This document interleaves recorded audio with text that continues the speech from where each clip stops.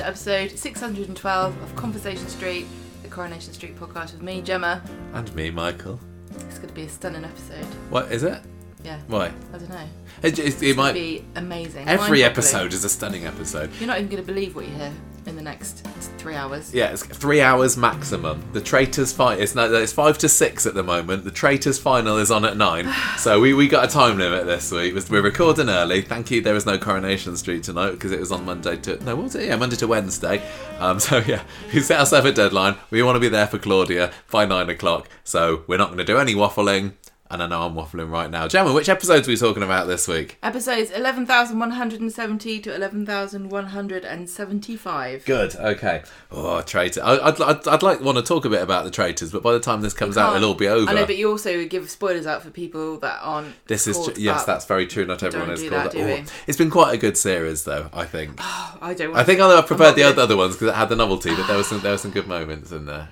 Yeah, Can't talk about it. Talk about it. There are other Traitors podcasts. There are Traitors. What do you mean others? As though we're one of them. This is it. We've mentioned There are actual dedicated Traitors podcasts, but we only talk about Coronation Street and never any other TV shows that we watch.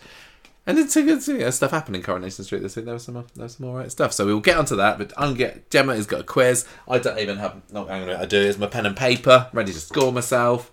Question the first. This is a quiz. The things that happen between the 22nd and the 26th of January. She hasn't got a script, everybody. It's just in her head every week. conversationstreet.fathom.com, aka Coropedia. Wow. 22nd of January, 1999. When they get evicted from the Rovers, whose B&B do Jack and Vera find themselves in? The B&B of Eunice G. Yeah. Bit of a poetry corner for you there. 23rd of January 2009. Whose murder does Tony Gordon confess to Maria Connor as part of a plan to discredit her? Jed Stone. Correct. He didn't do it. He nearly did. Didn't do it. Shoved him in a box. Yeah. 24th of... at least he didn't shoot him in a box. Yes. Like Shona. No, but you survive that, don't you, as well? You just get a bit funnier. Yeah. It's like when I was little, I've said this story on the podcast before, but there was a dog around the estate that I grew up on that was a bit crazy and it would bite you if you got too close to it, and everybody said it was mad because it got run over by the same milk float twice. Oh, I thought you were going to say it got shot in a box. No, but that's the sort of thing that happens if you get traumatised like that. Near-death experiences. Yeah. Next. Just the mental health of a neighbourhood dog is called into question. 24th of January 1979. Why does everyone laugh at Susie Birchall when she's working in the supermarket? I don't know. Simply cast your mind back. I wasn't quite alive then.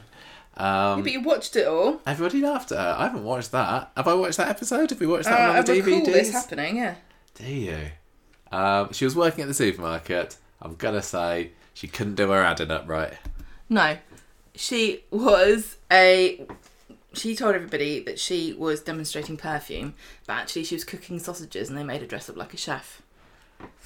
No, do not remember. Sorry, it's a quiz about Coronation Street. That's fine, I'm just telling you I don't remember. 25th of January 2019. Who lets it slip to Tyrone that Evelyn left him at a police station when he was a baby? James. That's Not right. James Bailey. No. Wheelchair James. Yes. Her best friend that she never speaks to. No, she's once a year she'll go travelling around Europe with him when Maureen Lipman fancies a little break. I just think Evelyn only goes with him so that she can tut about the poor facilities for disabled access. Oh, I think it's because she probably gets him to jump the queue with him sometimes. Probably. There's a lot of benefits to being friends with James. Yes, you're correct. Friends with benefits. Are you saying that Evelyn and James... We don't know. We don't know. We don't know. We just never seen any of these holidays. But I was reading the synopsis for this episode, and there's a mention of the fact that Evelyn's got photos of his real mum that she doesn't let him see, but Who? James knows. Tyrone. Oh, really? James knows about these photos. I couldn't really work out. Right. So she's got photos. She had photos of Cassie. Because Tyrone had been told that everything was destroyed in a fire. Interesting. So I want to know, what was it Claire Sweeney? Yeah, unlikely. I'm going to say it. Final question. 26th of January 1994. Who gets married and then misses their Paris honeymoon because of a family member?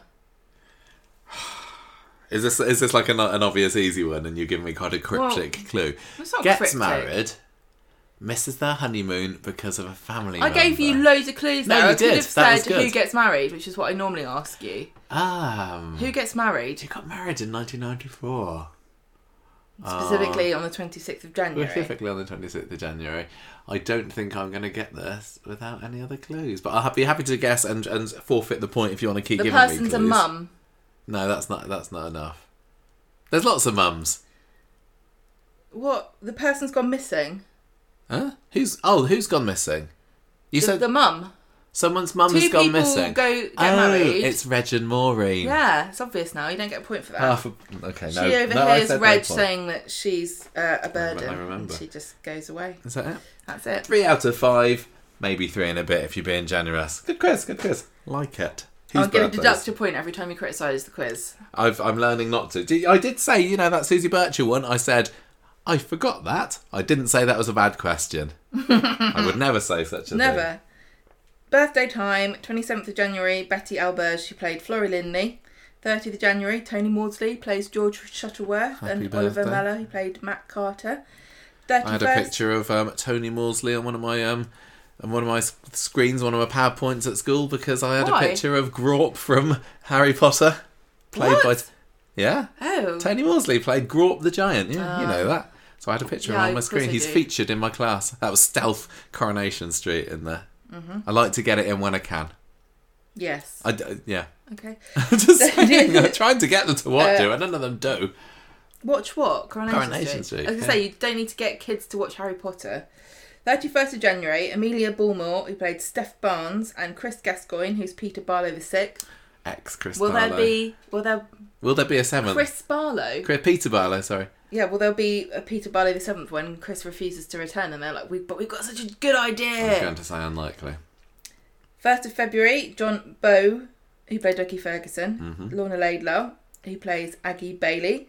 Linus Roach, who is the third actor to play Peter Barlow and also related to William Roach. 2nd of February, Geoffrey Hughes, who played Eddie Yates, and Caroline O'Neill, who played Andrea Clayton. Good week for birthdays. I What think about he is. birthdays? Happy Quite birthday, good, all those yeah.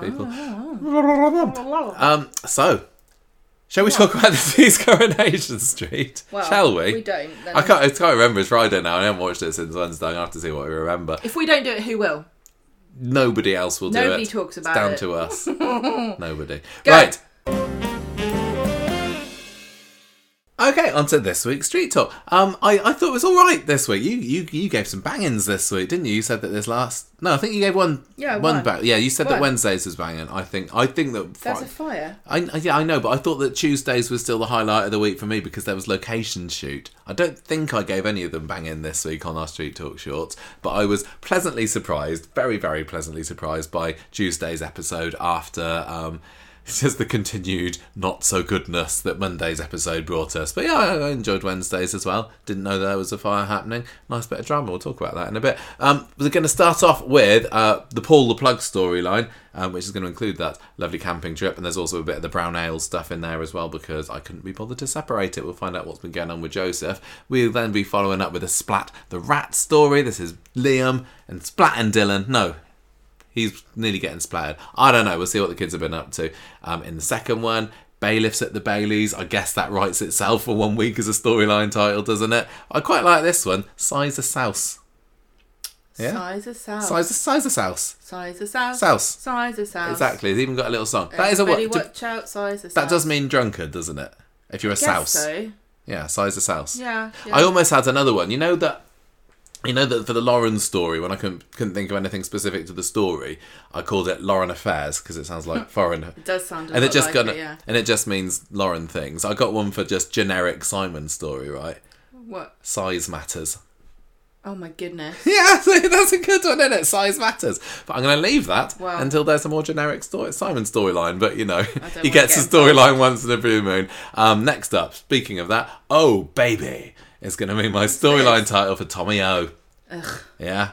And they haven't started the affair yet, but tall. we know it's coming. Too tall. Yeah. He is, he's massive. Massive Matt Milburn, they call him. He's Massive Matt Milburn. That's the actor's name. Yeah. Do you think they do? Definitely. He was, damn it, you must have been able to duck to get under that door frame. Or maybe Kate Ford is just very wee, I don't know.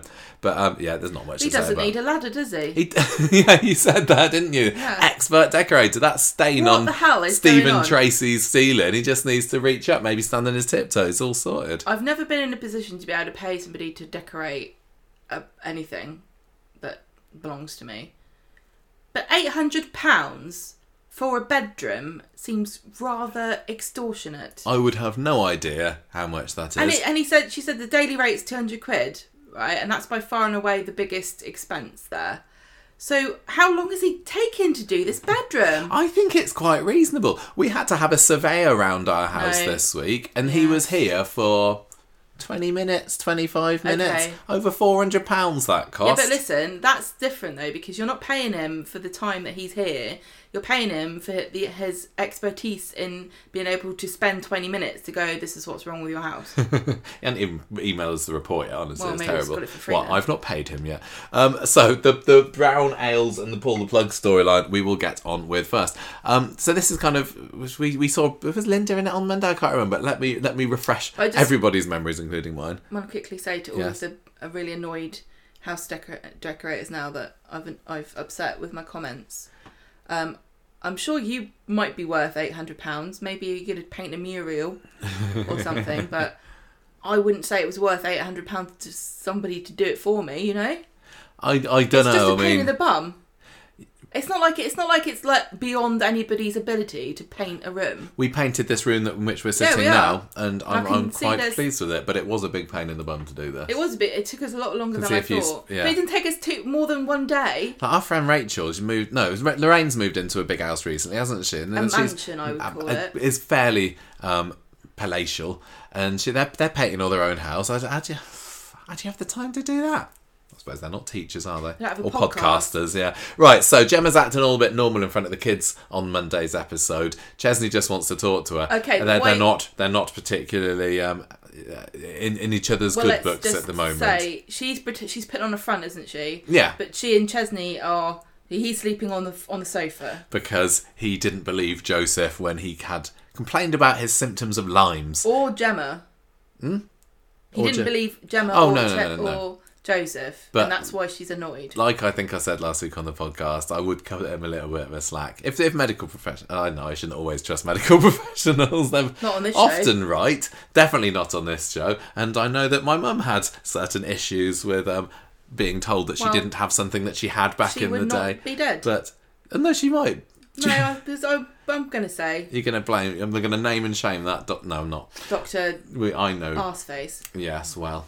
Anyway, Gemma... This was a very, very long time ago. Gemma is not happy to... right, yeah. No, so it doesn't count. No, it does. No, I'm very mad at that doctor who misdiagnosed my mum. Don't need to talk... Why you've gone into... I didn't mean it to turn into a conversation. But anyway. Sorry. What a depressing start. How's your weekend, everyone? Linda comes into the house and she's offering to babysit, and Gemma's like, she's not in it. She hates her as well, just as much, because Linda was stirring the pot massively last week, saying, "Oh, Chesney, you should drop Gemma, get rid of her. She's going cuckoo." So she says, "Right, Chesney, you go off to the hospital. You need to get things right with your son because he don't want to see you right now." So he heads off to the hospital. First of many hospital scenes this week. And Joseph's like, "Oh, I just can't stop thinking about how many times I told you I felt poorly." And Ches is like, "Oh, son, I'm so sorry. Sorry. Sorry? God. I've got lots of kids in this house telling me various things. They have a nice little reunion scene, don't they? He loves him. They have a little cry together. Joseph says he loves him too, and they hug. And Chesney's like, "Look, get over it. At least you're not dying." I think it was quite nicely done. I mean, it didn't... I'm not going to say that I was brought to tears by this scene, but I know some people were. I've seen some people complimenting this. Yeah, I don't remember being particularly moved by this, but I mean, it is really sad when you're a kid. You're so powerless. I wish that I could. I wish that I could feel some things sometimes that other people feel. I think it's probably better that you don't. I cry at E.T. and Forrest Gump. So there's something at least. Gump, rubbish. Yeah. Anyway, so Bernie, meanwhile, is over visiting Paul, and she's kind of on the phone to somebody when she comes in, and she's a bit cagey about it. Kind of, or is she? She is quite cagey, yes. She says it's Dev, and Paul doesn't believe her. Moses is there. Bernie says, "You're not needed." Bogs off. I can't remember. I feel really sorry for Moses all the way through this. Why? What, is this? So this is the Paul and okay. Yeah. This is Paul and Joseph. Because everyone keeps every time he turns up, people are like, "Oh, you're either not needed, or you should have been here half an hour ago, and now Paul's drowned in the bathtub because you didn't get him out." Or you will stay here and have dinner with us. You're not allowed to go home because we will force you to socialise with us. That's sexual harassment. What's your kind of early impressions of Moses?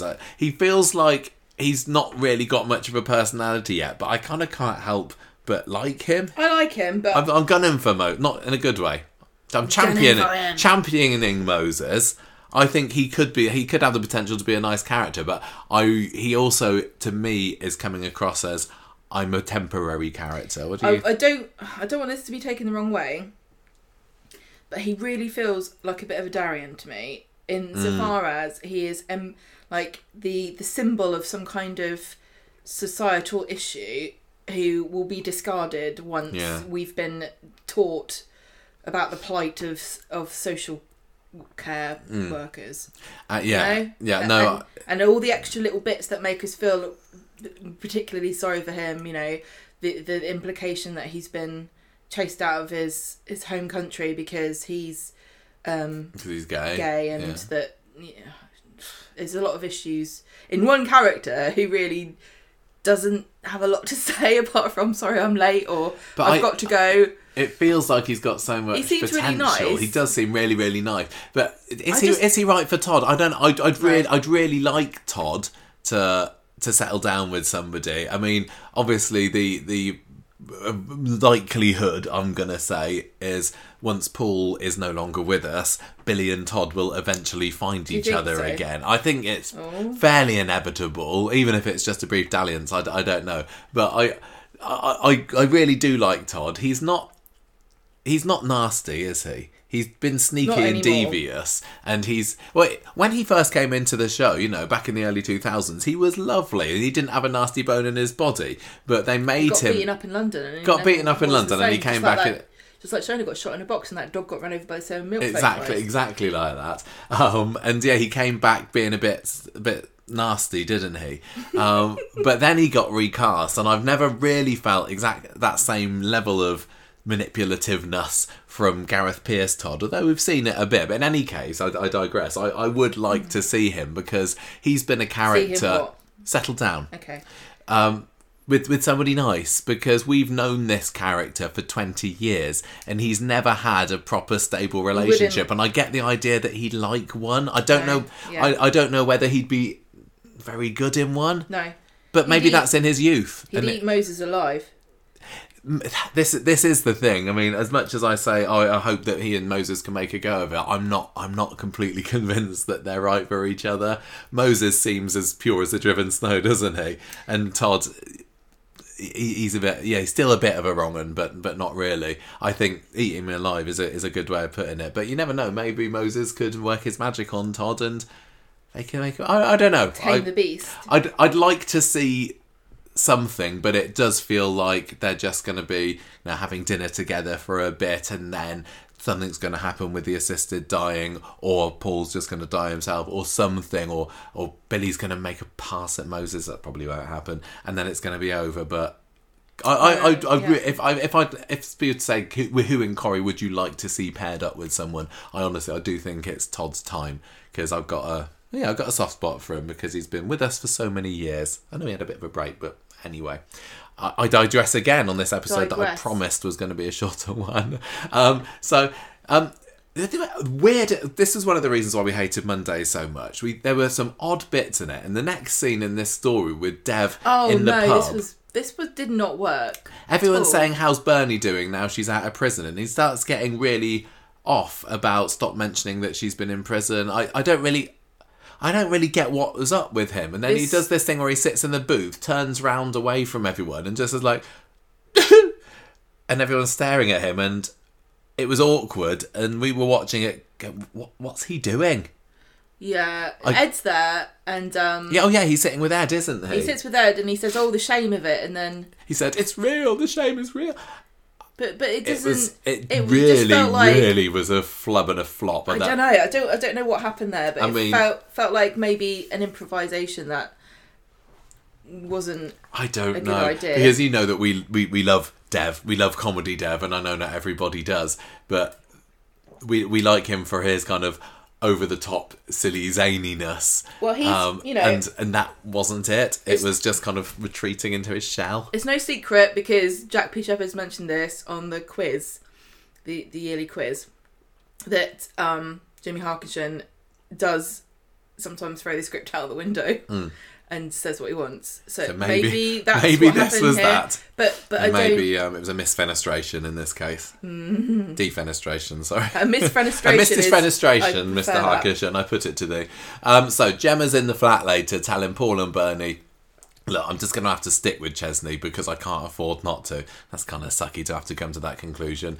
But I'm kind of feeling at the moment that although I'm also have got some sympathy for Chesney, I do think that Gemma is within all of her rights to be really peed off at him. But I think for her to come around at this instance and say, you know, I think it's over. If only I could afford it, I'd have dumped him. I think that's going too far. Everybody makes mistakes. Yes, this was a big one. But I don't think that she should, or actually would, throw her not even 12-month-old marriage away for this. What do you think? It did feel a bit overly dramatic and a bit hyperbolic for her to be like... It's the classic soap kind of, I'll never speak to you again sort of thing.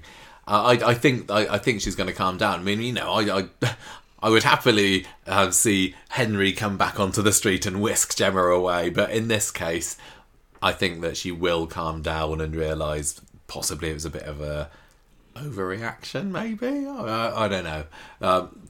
Tell me if I'm wrong. I probably am. That's fine. Todd, meanwhile, is a bit worried because he's seeing Billy out on the street, leaving Paul alone up in the flat, and he's like, "What?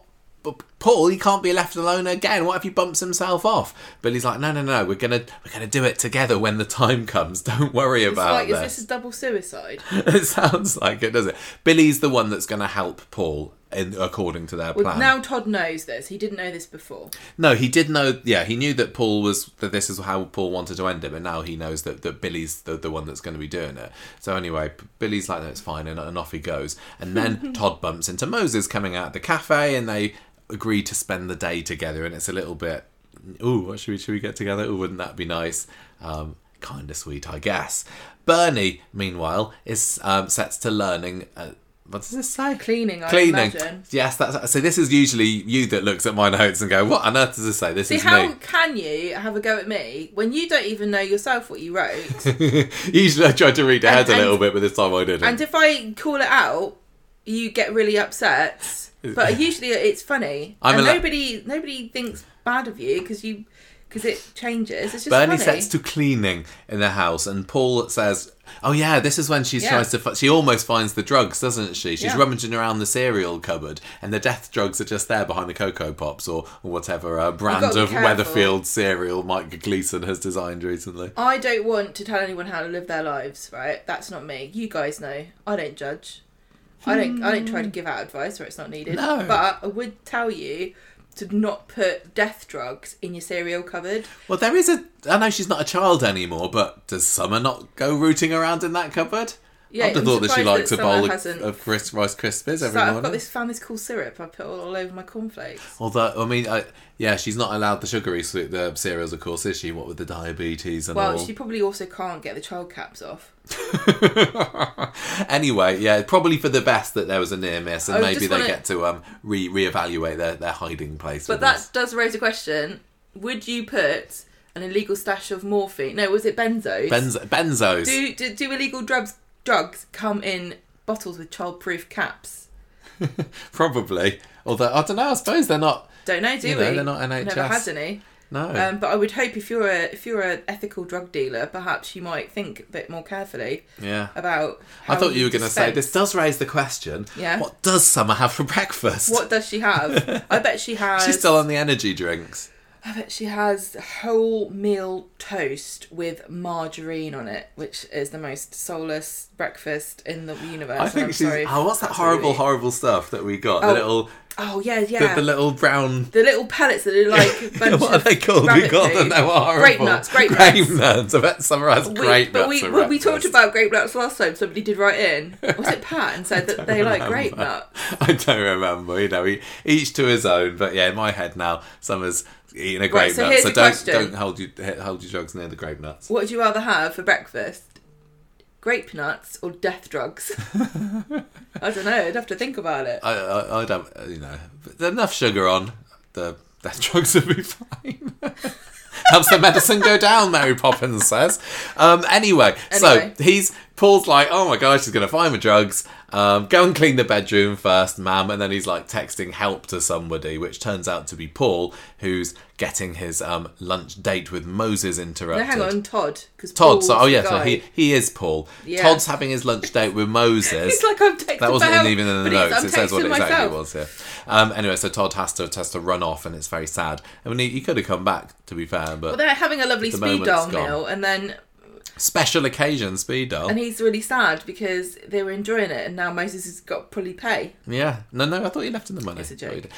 Chesney is. We'll go back to one storyline in a minute. He's getting home from the hospital. Gemma is not particularly impressed to hear that he's been making up with Joseph, because I think she's. I don't know, she's got a bee in a bonnet about him, hasn't she? Linda comes in, says, do you want some quinoa? No, quinoa. Michael. I even spelt it right, because she said quinoa, and I thought, I know how to spell that. And I spelt it correctly, and now I've forgotten. Oh my gosh. Gemma's just very, very off with Linda and Chesney. If you're a Coronation Street writer and you want everyone to take against your this character, you just write that they're having quinoa. Quinoa and grape nuts. The Feast of Kings. I'll get your bowels going, won't it? Yeah. Or does it stop you up? I don't know. I'm not au fait with it. I would have thought grape nuts that'd make you go. Maybe maybe that's what Gemma had been having at the camper van on Tuesday. Good in combo, because you have one and then the other one stops. Cancels out, maybe. Yeah. Anyway, Linda gets Chesney alone later and says, look, I'm sorry for everything that I did here. I'm sorry for causing all this drama. He's like, yes, you have. You made things 10 times worse than it needed to be. Now Gemma hates me. Oh, that's right, Chesney. There's nothing wrong with me. I'm usually the perfect specimen of a man and husband. Well, he's such a little... So Linda says, look, things will sort themselves out in time. And that's... Linda, don't you let him tell you that. He's brought this all on himself. He did start it. He told Linda this is the situation.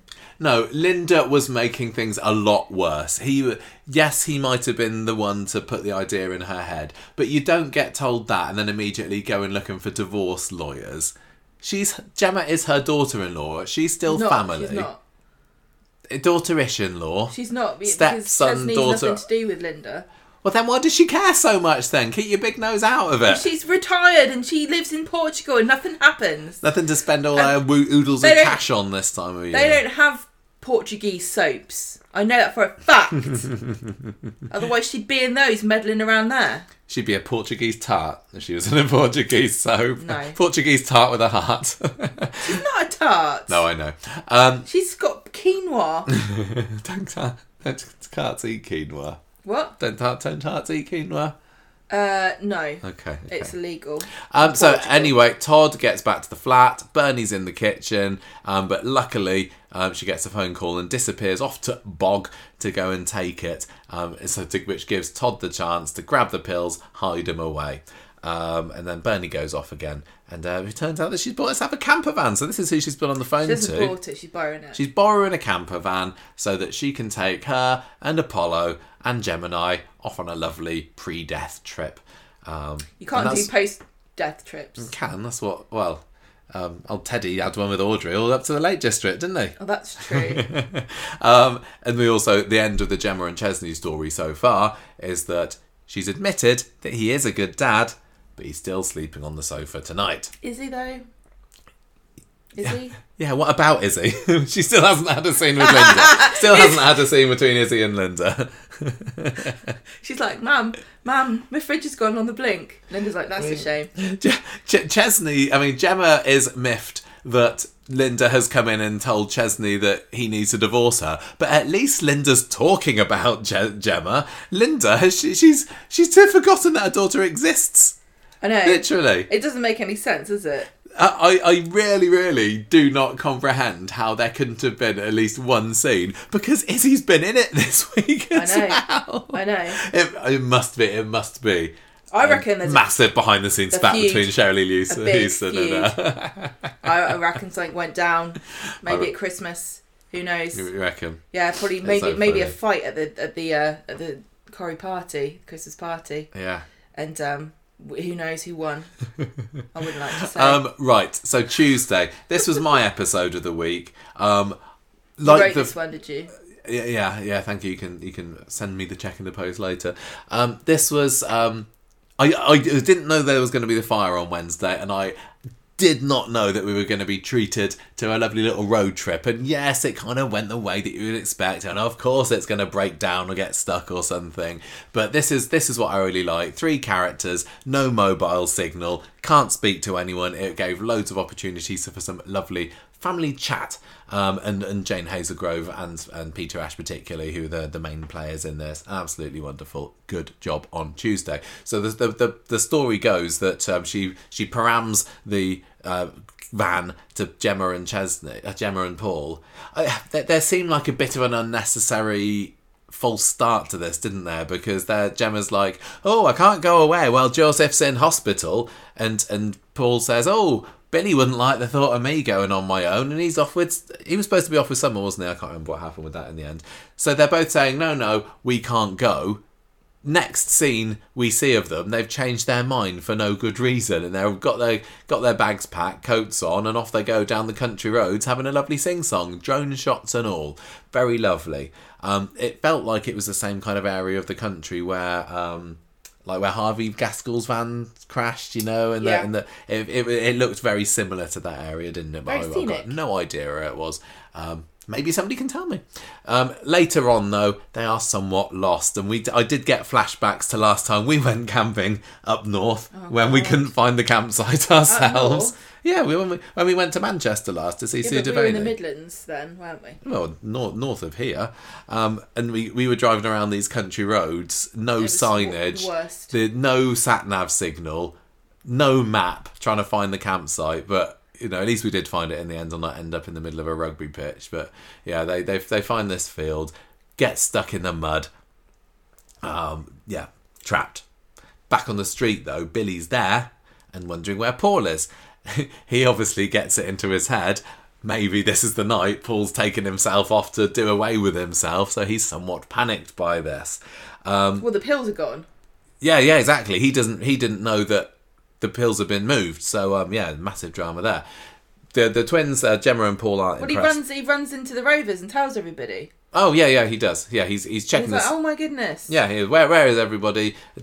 David is there, like saying, "Oh, we'll send out a search party," but he's a bit just David-ish about how he delivers that line. He doesn't. I just don't think he seemed to be taking it that seriously. No, it is quite serious, really, because it's not like Paul's often out and about, is it? No, he doesn't get around much these days. No, it's not like he's probably popped to town. But I suppose Billy's the only one that knows that Paul has said that he might take some medicine to help him along his way. But also, you might, you don't need to illegal drugs. You could just jump off a bridge or something. This is true. So anyway, that's all going on in the street. If anyone wants any good ideas, just off a bridge. Night's fallen over in the rugby pitch. They don't know it's a rugby pitch at the moment. Bernie says, "Look, yeah, maybe I took a wrong turn. Sorry. Oh no, the car won't move. The van won't move. Looks like that slow puncture has finally caught up with us." What slow puncture? They've got one. Gemma's phone's ringing. They're there a bit later on, but Billy's been looking around. He's frantic. He can't get hold of them because, as you know, in the country, no reception. And he gets through to her, but doesn't realise that it's her that he's talking to, or maybe it was Paul's phone and Gemma picked it up. I can't remember. But basically, it's a bit of a I don't know whether I like this, the way that they found out, but it was, he doesn't realise that he's not talking to Paul, so he just starts blurting out, "Now's not the time, I know you got the drugs," or something like that, doesn't he? Yes. How did you feel that it was a little bit like clunky the way that they found it out? Yeah. I don't know how. I'm kind of, in a way, glad that they do know and it's out in the open, but anyway, I can't suggest any other better way. They engineered this specifically so that they could have this. Yeah. And, you know, it's good that this scene happened, but yeah, how we got here was a bit weird. Never mind. Anyway. It all made sense. It made sense. Put Gemma and Bernie are like, what is he talking about? And Paul's trying to avoid Bernie's questions for a while, but they know what's going on and he's not getting away with it. And he says, eventually he admits, like, yeah, I just want the choice to die when I'm ready. And but Bernie's great throughout all of this. She's like, "Oh, bully for you, stuff the rest of us." I can't even imagine what that must have felt, what that must feel like to hear from your own son that this is your plan. I mean, for one thing, I suppose being told by your partner, that's one thing, like Billy, but to find out from your son who you feel already guilty about bringing MND on, which was what she said to Abby, that now he's going to do this. Terrible stuff. But I suppose, a bit like Billy, she does come round to the idea quite quickly, doesn't she? She's firstly kind of going, "Look, why would Billy sign up to this? So-called man of God. Has he got to you when you were inside?" He kind of implies that he might have... She does. No, he implies that he was going to do it to himself while she was in prison. Paul did. Yeah. But Billy was able to stop him. And Bernie, so this makes things worse because she could have come out of prison and he'd be dead. I don't get why he said that. And I don't really recall it ever feeling like he was ready to do it. I don't think he's been like ready on the precipice, like now or never, and somebody has to wrestle the pills out of his hand. But I suppose it adds to the drama. Gemma's there as well. I mean, Dolly did a good job in these scenes as well, because I really do buy the sibling relationship between the two of them. She's just like, just promise that you won't do it, and he can't. No, because it's not about them. It's about him. He's made this choice now. This has been tumbling about in his head since last summer, and he's made the decision. It's not the decision that he's taken lightly. He's had other people like Billy and Todd that he's had to convince of it, which has probably made him all the more convinced that it's the right thing to do. And if he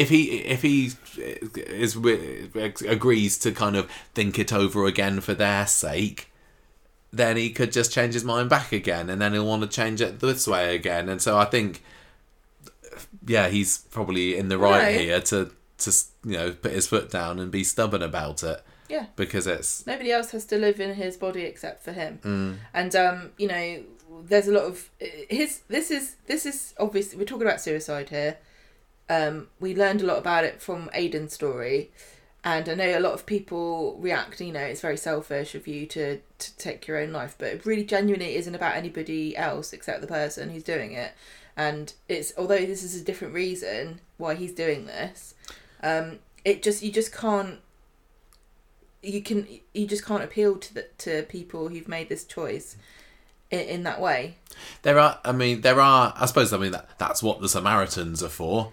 You could say. Well, no, I know, but I just want to, anyone who ever thinks, "Oh, it's my fault because I wasn't enough or I couldn't convince somebody not to," it's just not. It just doesn't even come into it. No, and I think that we did learn that through the Aidan storyline. Lots of people are making the obvious comparisons to the Hayley story, but there's definitely elements of Aidan in here as well, aren't there? Because we got to see everybody's different reactions, and Kate was the one that said it. She was the one saying that Aidan was selfish, and Johnny was feeling guilty about it, and I think it was Beth that was saying, it was selfish. Yeah. But it's obviously a completely different thing because he had a mental issue. He was sick mentally, and this is him. Paul is sick physically, but There hasn't been anybody yet, and I know only a small number of people know, but there hasn't been anyone yet whose automatic reaction has been, "Oh, good. That sounds, I immediately respect your decision." But they've just come round to the idea relatively quickly. But it is really interesting that people's different responses to the idea of suicide, depending on what the reason is.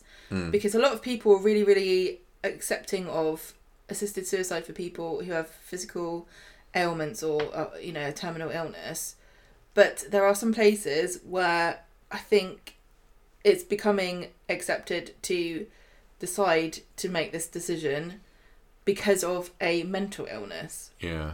And that feels like a completely different conversation.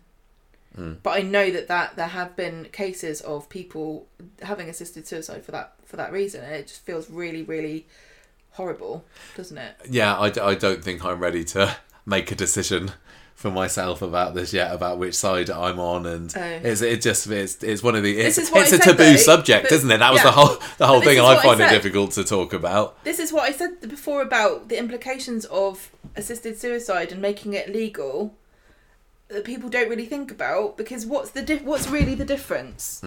If you're in pain, but it's from a mental issue, but you know that you're never gonna overcome it, and you don't want to be here anymore. What's that? How is that different, really? It's understandable how people think there's only one way out of this. I don't want anyone to think I'm advocating for anything particular. I'm just saying that there's a lot more to talking about this than just, it's completely logical in this situation, and I would, wouldn't want to stop anybody. It's not a black and white. No, it really isn't. And Coronation Street, it's quite interesting that they've done this storyline twice now without really talking about why this might not be a good idea. Well, but Roy was not supportive. Well, he was supportive in the end, but he wasn't happy about it begrudgingly. afterwards. No, and he certainly wasn't afterwards. This is different in that more people are finding out. Like, there's a good 7, 8 people maybe now know that Paul's planning to do this, whereas Roy was the only one that knew. So again, there's scope now for people to talk about it, and we might see more of those conversations between people about should Paul be doing this or not. What do you think? I don't know. We didn't have that with Hayley. I just think this happens a lot more than people think it does, and it just gets brushed under the carpet, because what would be the purpose of doing anything about it? I know that medical professionals sometimes help people go faster than they might have done. I know that for a fact. So legalising it, I don't think is in. Anyway. I don't know what I think. I'm glad I don't have to know from experience. Yeah, well, I agree on that one. I really enjoyed the scene later when we had Bernie and Gemma sitting on the chairs outside the camper van, like staring up at the sky. Fair play to Jane and Dolly and Peter, by the way. They must have been freezing filming all of this. This must have been filmed like back in December time. At night, no nighttime filters on this one.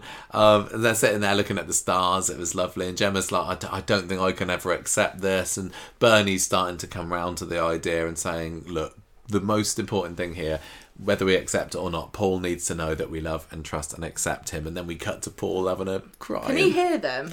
I don't know. I don't know if he's crying because he feels alone, or is he crying because he feels relief that he... It didn't seem like a happy cry.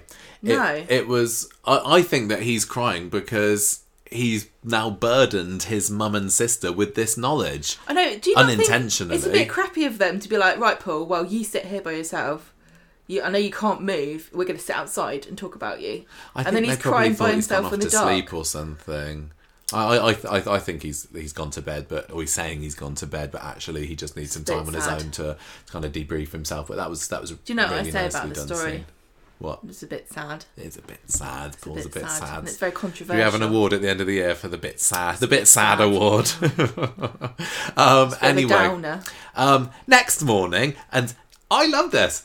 This so rarely happens. An episode stretching into the next day. Okay. It feels like a little special treat. I mean, the fact that it was nighttime that's different for Coronation Street. That very rarely happens. And it was nighttime about a third of the way into the episode, I think. But for them actually to go to the next day, they seemed to like they did it a bit more often in the early days, didn't they? In some of the 60s episodes, you like get an evening and then a morning. But I loved it. I loved it. And I got confused then because I know what the next sentence is, and I thought you were referring to that. Oh, what? Gemma going out for a poo? I love this. I think it's great. They don't normally do this on Coronation Street. Oh, I did. I was sure some people hated that. I didn't mind it. I thought it was quite fun. Do you know she was actually going to do a number 2 and not? Yeah, she did. She says, "I'm going to have a poo." I don't know. She literally said that. This is Gemma Winter here. She's got no filter when it comes to bodily functions, has she? Why wouldn't you get a camper van at a toilet? How's Paul gone to the toilet this whole time? I don't know. Let's not think about it. Don't know how Paul's gone to the toilet. I don't even know how Paul was able to get into that camper van, let alone get out of the toilet there. Or maybe there is one there and Gemma just likes to do her own naturel when she's going camping. This is often a criticism of caravan camping, that basically you have to listen to your nan doing a poo in a cupboard next to you. Yeah. So I guess perhaps to maintain some kind of decorum, she's decided to poo outside. Maybe. Like a civilised person. And that's again like Dolly. I never spoken to her. I don't. But again, fair play to her for doing this. She's the vilest character, not in a horrible way, but in a personality way. Although sometimes say vile she is the right word. Just gross. She's a gross out character. I'd say organic. Because she's there and she's like taking down her onesie, isn't she? She's got a roll of toilet paper in her bright green toilet paper, wasn't it? And she's like chinning her clothes so that to keep them away of the foul. Yeah. Excrement. I'm just wondering if in 30 years' time we get a best of Gemma compilation on ITV and we get to see all of these clips where she does the grossest things and Dolly's there saying, "Oh yes, darlings, they didn't believe I would do it, but I said, well, I have, darling, it's my art, I'll do anything." They cut out the bit where I actually did do a poo. But I said to the director, I've got to commit myself completely, darling. I can't pretend I am a method actor. It would have been a poo at Paul's, wouldn't it? Poo at Paul's. If you're of a certain age from this country, poo at Paul's should hopefully have just awakened rung some nostalgia bells for you there. Anyway, write in if you know what poo at Paul's means. She's about to do a poo. What happens then? When some rugby men come down, because they are in the middle of a rugby pitch. They didn't explore very far last night or crash into any rugby goals or whatever they're called. What are they called? What do you score in a rugby? A try-bridge. I don't know. I played rugby at school for about 6 years. We weren't allowed to play rugby because we were girls. We had to play rugby for 8 months of the year.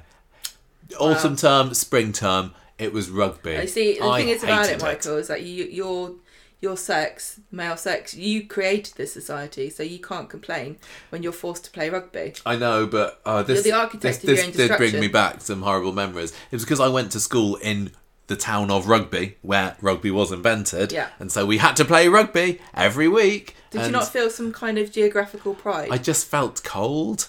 But you're good at running, though, weren't you? Yes. You wouldn't know this from me now, but I used to be. I went through a brief stage in maybe about year 9 of being one of the tallest in the class, but I was always a fast runner. I was a second best sprinter in the year group. Wow. And so I went through. Once I got into year 9, people realised that if they threw me the ball and I was on the wing, I just shot down there, scored a try. And I was successful at sport for a little bit, and then everybody caught up with me. And my best friend Mark was also quite fast, and he would just run and tackle me. And I didn't like getting muddy. No, and also when you're running, don't like getting muddy. When you're running and it's cold, you create wind on yourself and make yourself colder. So I was glad to be able to drop rugby when I went into sixth form, but it didn't make more of a man of me as much as my PE teacher probably wished that I had. Anyway, Michael, you are as much of a man as you ever need to be. I don't think it would have equipped me with the skills to push a camper van out of a big muddy hole. I do think that there's a certain sort of man who pursues rugby into his adult years and beyond, who might be a bit handier to push a van. And that's what they did. That's what they did. Gemma's there like, "Morning, lads. with her trousers down. My question is, did she still need a poo this whole time? I don't know what happened with that in the end. How do you poke it back in? She actually said, like, I'm turtling here or something, didn't she? Turtly gross. He's like fat bastard off Austin You can't Powers, say that, can you? Well, his parents are married, because if they were, then you can technically say it. But if it's a slur, then I'm afraid not. This is the gross. I'm sorry, everybody. This is what happens when we record a podcast and we're not mega tired because it's 10 o'clock at night. We're anyway, 6:45 now. We're not supposed to get sidetracked. Claudia's waiting for us. Claudia is waiting for us in 2 hours and 15 minutes as of the time we're recording. Anyway, they get pushed out. They go home and they find Billy's in a hospital bed because he's done his back in doing the. What was it, the bump or the bop or something anyway? Yeah, they basically, at the pub, they got Billy drunk to distract him from the fact that he's got no idea where his husband is. His husband's going to die. And so he just had a herniated disc. Yeah. That's it. Paul tells him what they know and he says, it was a nice kind of positive end to the episode where he says, I'm not ready to go anywhere just quite yet. Or something like that. So, Wednesday's episode, Billy comes over to the flat. This turns into a Moses story. Yes, it does kind of in the end, doesn't it? It's all sorts. But Billy's on his back on the sofa. Moses is running late again. Bernie goes foraging some nettles in the ginnel for a back remedy, some lovely ginnel nettles. And Todd finds Moses stressed walking up to the flat. Like you said earlier, this storyline, the Moses part of it, is all about telling us that people in his line of work are very stressed out and busy, and he's like, he went to the last person and they collapsed on the floor, so we had to wait with them with an ambulance. And Todd's like, don't worry, gives a hug, mate, it's gonna be okay. You'll be all right. Bernie, meanwhile, fresh from nettle picking in Ginnell, is there staring on, seeing Todd and Moses having a big old hug, and she's like, and then she bloody dobs him in. This was really out of character for her. I could kind of see her doing it, but now wasn't the time. I think that she would. I think that she likes to stir things, but I didn't. It didn't sit right with me when she did it at this point. She just wants. I suppose the fact that she kicked Moses out the other day, didn't she, so that she could do the cleaning. Now she's saying, "Where is Moses?" That's what I said before, didn't I say that? And everyone's always having a go at him or telling him he's superfluous. So yeah, he ends up getting suspended because he was too busy hugging Todd on the front doorstep to get up to help Paul into the toilet. Classic soap misunderstanding. So she kind of makes sarky comments about him finally arriving when she goes up there, and this is when Paul tells Bernie about the suspension, and she's like, "Oh, oops. How did that happen?" She clearly admits that it was her, says, "Look, I saw him and Todd canoodling. I don't know who's going to get suspended. I just thought he was going to get the frighteners put up him." And Billy tells him that Moses is he's having a really tough time at the moment. And then she tries to fix it, but she can't. She tries to ring the PA services, and they're like, "No, sorry, we've got to investigate his street side hugging incidents now."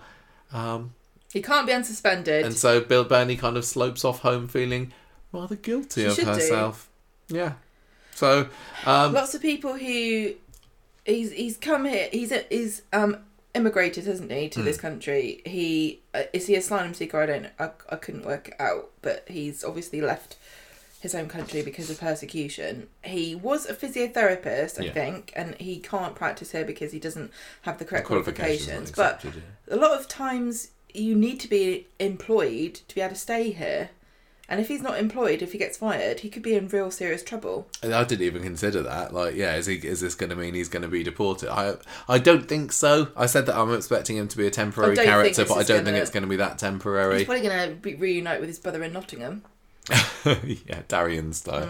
I hope that Bernie gives him a genuine and heartfelt apology for this, because she was absolutely out of order for reporting him. But like I said, it didn't feel completely in character that she would do that. I want to give props to Moses for knowing almost every single English idiom and weird turn of phrase and slang, apart from the one that Todd said.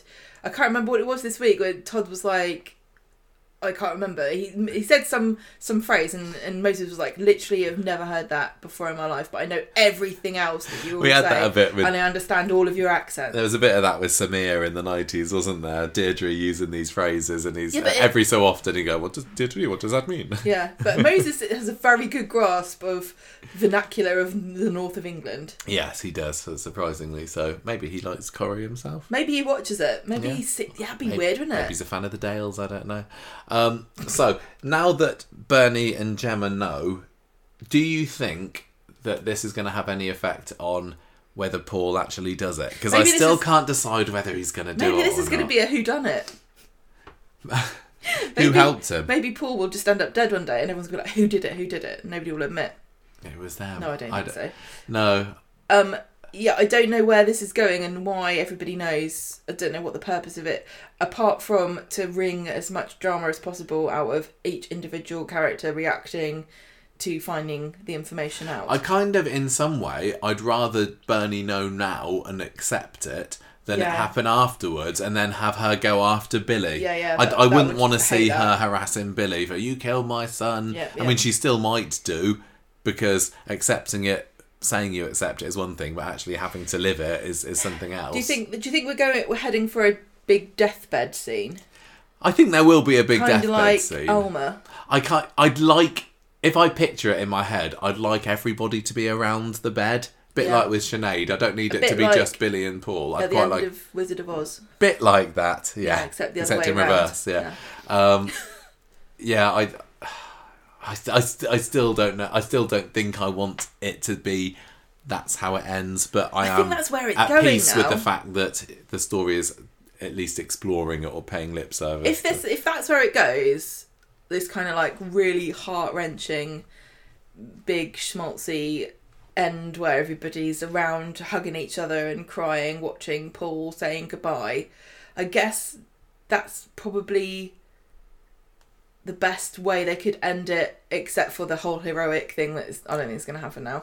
But because then it's justified as to why they're doing the story again, even though it's 10 years ago. But Hayley didn't have that experience.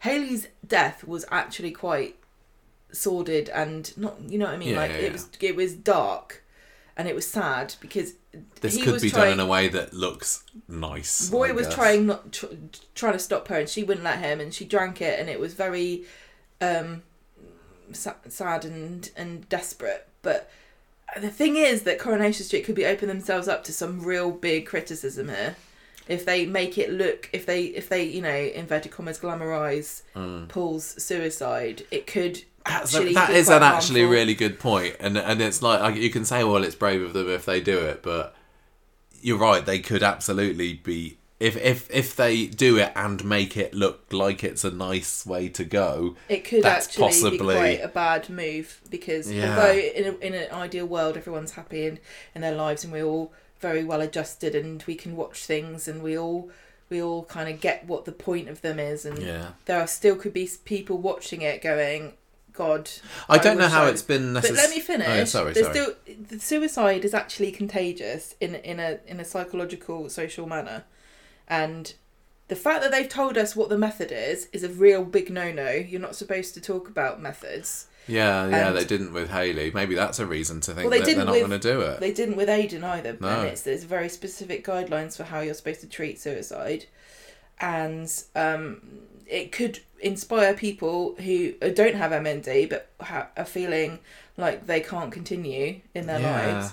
It could actually be a massively bad move. If they're actually saying benzos will do it. Well, yeah, and this is what to do if you're really sad, and everyone will be happy and say goodbye to you. Maybe and that it'll be means beautiful. that they won't do that. That's what I'm thinking. I would love to live in a world where we could have that scene, and it would be really touching, and everyone would, you know, feel their heart, you know, break a little bit, but also grow a little bit, and that would be fine. But we don't live in that world. We live in a world where somebody will watch that and decide to do the same thing. Yeah. I don't know how other soaps have done it, and this has been done. I'm sure every soap has had. Isn't that what Lola did? Did she? I don't know. So I'm asking you. No, I don't know. I know in EastEnders, Dot Cotton helped one of her mates self-euthanize, but this is going back 10, 15 years maybe, and that was similar to Billy's story in that Dot Cotton was obviously very religious, and then it kind of conflicted with her beliefs. But yeah, I think that Hollyoaks has done it. East Emmerdale must have done it, and it'd be interesting to see, how similar they are because of the very careful line you have to tread when doing this sort of story. Yeah, so there's a lot of things. This is the thing about, we talk about the soaps when we criticise some of the decisions that get made, but they do have a social responsibility. And this is just such a complicated subject. Yeah.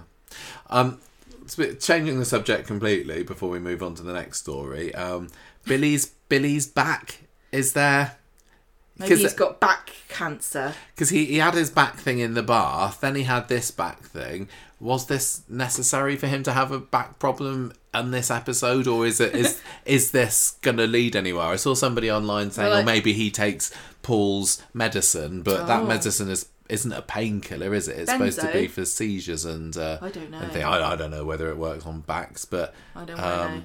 It seems like it's it happens once on the bath scene, fine, it was just for comedic potential. But the fact that it's happened twice now is making me think, Billy's back is going to somehow tie into that story a little bit more. Yeah, it's a bit weird, isn't it? I never really thought about it. Maybe they were just like, look, the bed's cold, Joseph's bed's cold, someone got to jump in it quick. Okay, shall we move on to another fairly tragic story, the Splat the Rat story with old Liam and Mason and Mrs. Crawshaw, who are somewhat blind to the plight of her poor picked upon students, but she's a busy woman. She's got toilets to clean. Plenty of jobs to do. She's got to get the sausages and mash being the only out. member of staff. Yeah. She's got to mark everyone's work. She's got to do science experiments. Poor Daniel. I mean, not poor Daniel. Bloody Daniel. It's the opposite. She's Since got to he left, order all the textbooks. Maybe they do. I don't know. What? Just have employ a some random actors person to be a teacher that's walking past. But maybe they do. I know we just don't see it. But seriously, doesn't seem to be any other adults. It's silly.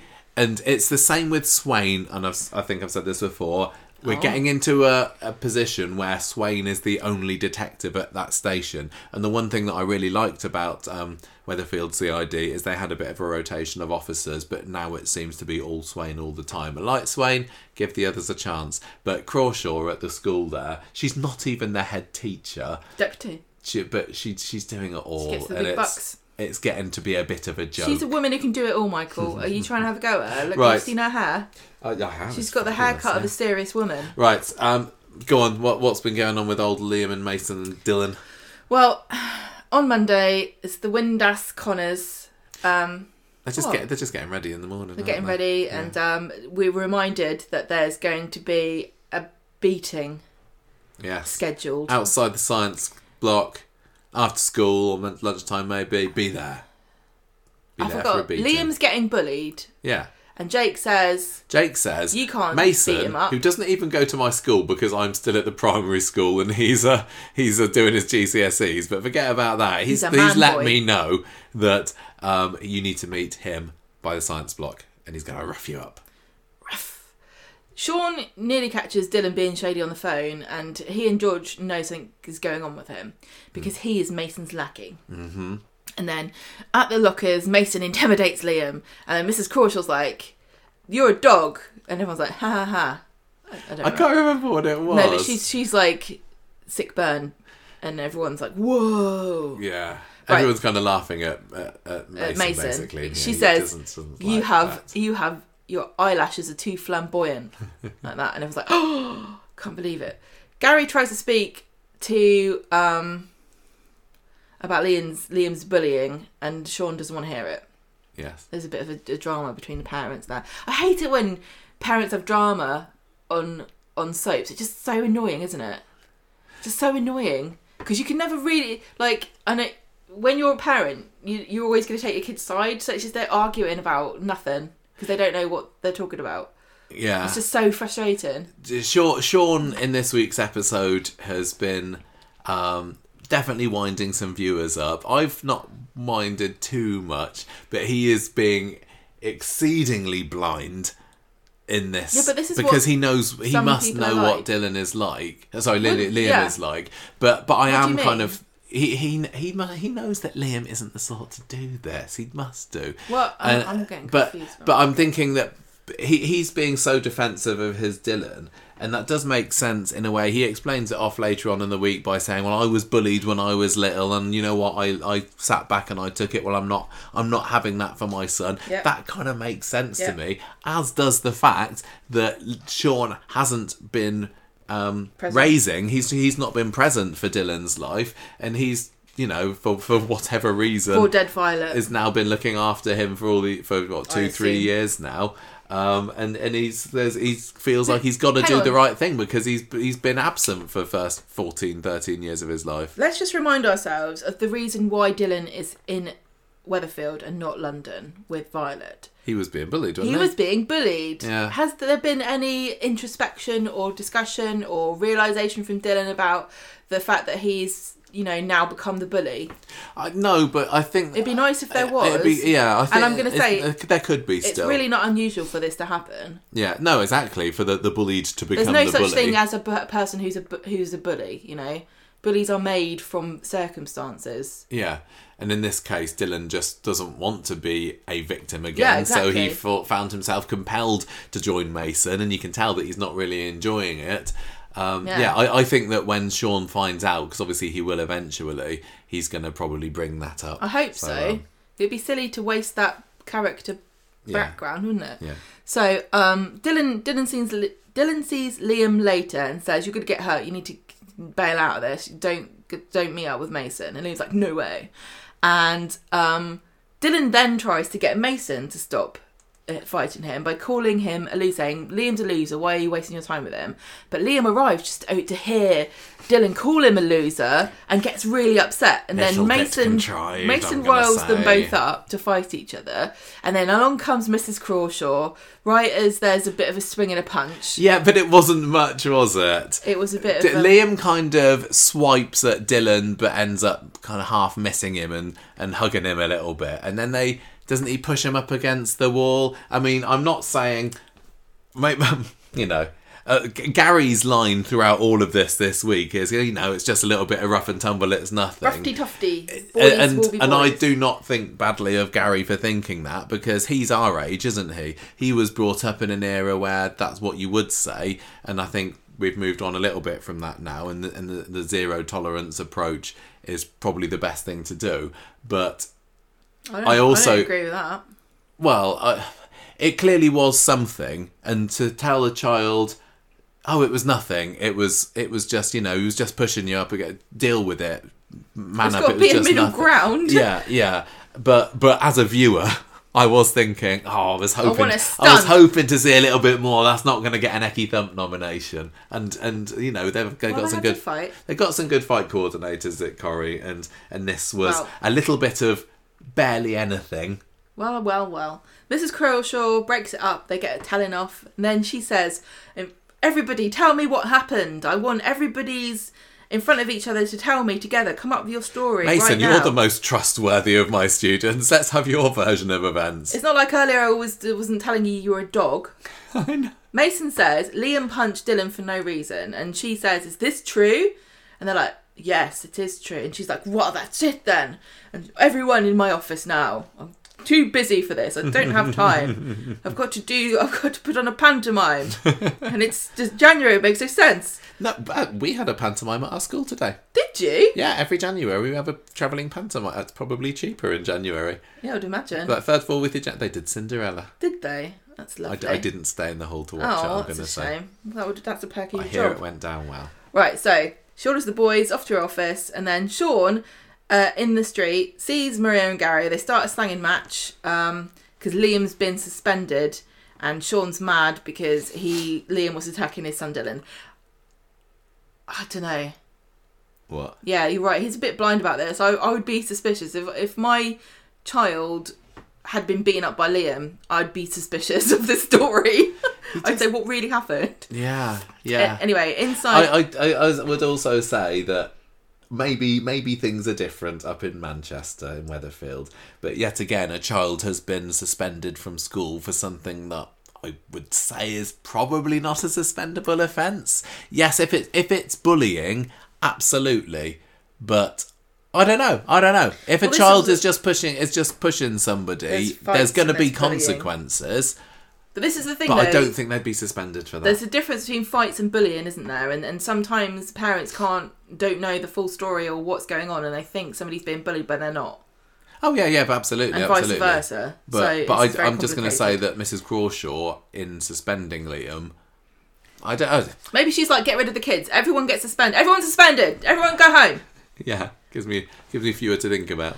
Inside, Liam... And how long is he being suspended for? Indefinitely. With full pay.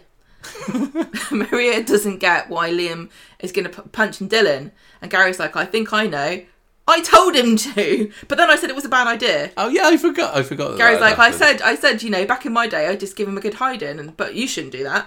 And she's like, you dumb idiot. Why would you tell Liam? He was stupid. You think it, Gary. I don't know. This is too hard being a parent. I say just drown him Just at birth. don't do it. Over at number 11, Sean is telling Dylan to stay away. away. We did have to drag Abby away from an almost cat fight the other day, didn't we? We got a lovely ginger cat that comes to visit our back garden. It's like, leave it, it's not worth it. He just wants to be friends with Abby. Abby's not happy. Well, we don't know what his intentions are on our daughter, so we have to keep them separate. He's like the nicest cat. Right. He's like so affectionate and lovely, and I wish that he and Abby could be friends. Right. Anyway. Over at number 11, Sean says, leave that nasty bully alone. Don't talk to him anymore. And John's like, this doesn't make any sense. Why did Liam go for him? I don't get it. It wasn't. And Dylan says, George has had a scene alone. with Liam, hasn't he? He talks to everybody about being bullied. Yeah. And Sean's not giving up. Later on, Craig comes to the flat. He's like, I'm investigating a very serious offence. Again, becoming the only uniformed officer in Weatherfield. So who's done this then? Who's done this? He goes to say Liam needs to come down the station tomorrow because there's an allegation of assault made against him. So it must have been Sean who's reported. What kind of a person? He, like I said, it's kind of understandable if it. I can totally see a situation where you think the school's not doing enough about this. My kid's been seriously assaulted. I'm going to the police because there's really no reason why the school should be expected to handle some things and not others. But this was just a little bit of a shove. It really was. It's really difficult to know what you would do. I'd probably be phoning Rishi Sunak saying we need to get this whole family in prison. One might think that round the side of the science block would be prime spot for CCTV in Weatherfield High. But it's Mrs. Crawshaw's responsible for changing the tapes and she hasn't had time. So there's no evidence. Right, so on Tuesday, Maria and Liam head off to the police station.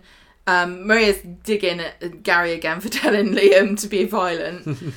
Gary and Sean have a confrontation in the street and he's like, I'm not going to let Dylan suffer from bullies anymore. At the station, Maria and Liam hear Dylan's a bit over-embellished statement. What's Dylan think he's playing at? He's been just fed this by Mason, hasn't he? I'm sure Mason said, look, this is what you need to say, because he's an expert about getting himself out of any kind of trouble and playing it on other people. But Dylan's not in trouble, though, is he? He's getting Liam in trouble. Yeah. Liam's like, yeah, that's what happened. And Maria's like, no, it isn't. What are you talking about? Mason just wants to make things bad for... Yeah, but Dylan's... old rat boy. Yeah, Dylan's... And Dylan's going along with it. He's doing anything that Tisk. Mason says. The officer says, we're going to do restorative justice. And you need to... like Michael Rodwell. If you've watched Coronation Street, you'll know exactly what I mean. Liam needs to apologise to Dylan. God, imagine being a police officer and being like, okay, you pushed this kid, he didn't like it, now can you say sorry? Like, no, get out of it. Get out of the office. Like, seriously, there's murders. This is Weatherfield. There's murder, literally. There's murders one a year. And drug dealers. Yeah. Everywhere. Crimes Everywhere I look. We've only got one CID officer and one uniform officer in the whole station. Do we really need to deal with this? Couldn't Mrs. Crawshaw get Liam to make a serious apology to Dylan? What does this involve? Has it got to be written one? Am I police officer random face gonna have to mark it for grammar to make sure it's properly serious? Yeah. It better not be done through ChatGPT. I'll run it through one of those things just to make sure. Yeah, see, Mrs. Crawshaw probably should have just dealt with this herself, because there's probably a bit what I more mean. paperwork having the police involved. Exactly. They haven't got time for this.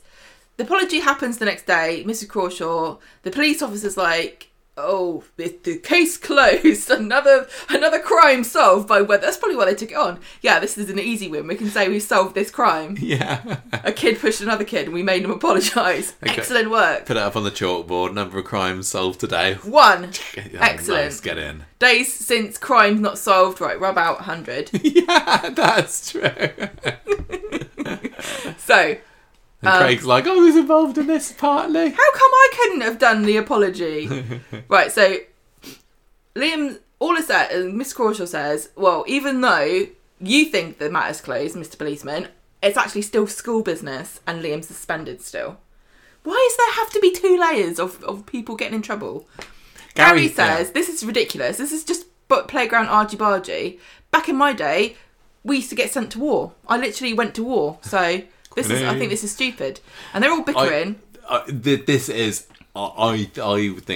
over the top. Liam apologises to Dylan again, twice, and all the grown-ups are just arguing over themselves, aren't they? But Dylan's like, and amongst the hullabaloo, Liam's like, I'm sorry though. We'll wait for you at school. So Dylan's threatening him, right? Yeah. You're not saying, don't worry, we'll all be here waiting for you when you come back. We can have lunch together. I wasn't sure which you've written. Liam apologises to Dylan, but he tells him as soon as he's back in school, they'll be waiting for him. So yeah, he's saying, yeah, you better not watch come your back. Wednesday, Maria's still a bit worried about Liam and why he wouldn't say what really happened. But then, then the whole story changes into completely different. Right. It's like the start of Pinocchio or something. Liam finds a puppet in Gary's shop, and he's going to do it up, and then if it gets sold, he's going to take half the money. If that doesn't prove that he's not a bully, then I don't know what does. This kid who finds an old wooden toy in an antique shop and go, oh my gosh, it's like the beginning of a Disney what a film. treasure trove this is. Oh, he's so whimsical. I don't think people who like puppets are bullies. Maybe that's a broad generalisation here. But I'm going to tell Dylan and make sure that Liam gets bullied about this properly. Because if they've got this ammunition to use, it really is ammunition. This is what you bully people about: playing with puppets. Yeah. At the age of however old he is. I don't know. I was 15, 16 or so. I don't approve of bullying, but there is a lot of things going around that I feel you could be bullied for that aren't being properly used as ammunition. These bullies are just amateurs. This is another story that I wish was resonating with me a bit more. And I kind of should, but I do like it when, if there's a time when I don't really enjoy a story, but if I see other people are enjoying it, I do kind of think good for them, but I feel a little bit jealous, and this is one of those, I'm not particularly feeling it. Do you need to have a child of school age or to be a child of school age? Maybe you do. I mean, I'm seeing a lot of people saying, I was bullied at school, this is bringing back memories for me. When we've said that we were bullied at school before, but maybe I wasn't bullied in quite the same way, to the same extent. I don't think I wasn't pushed and shoved around, and we didn't have social media and phones and all that. I think, well, go on. No. I think possibly, had we had that back in the day, I probably would have been on the receiving end of some unpleasant messages. Yeah, I would have trolled you. But, yeah, I'm kind of ready for this story to be over now. This does feel like the sort of thing that would really connect with you if you've been through this or you've got a kid. Especially the social media aspect of it is horrendous. It sounds like the most oppressively evil thing that could happen. It would ruin your whole school life, wouldn't it? If you were being picked on and people sending messages. So can't terrible. do anything. Could never hide. I do feel bad for just children that this exists and phones exist, and they have got to navigate through 8-9 years of school. How do you do it? I don't know. It's horrible. Absolutely desperately sad. Yeah. But yeah, again, it just is kind of a missing. And again, I've said this before. You can't care about everything and everyone all the time. It's okay to not. But anyway, I just like Miss Crawshaw just running around going, I like seeing her, but Yeah. You mentioned earlier, because I just noticed in a note that I've written here, that Moses didn't understand particular expressions, but there was a point in one of the episodes as part of the story this week where Craig didn't understand the expression square eyes.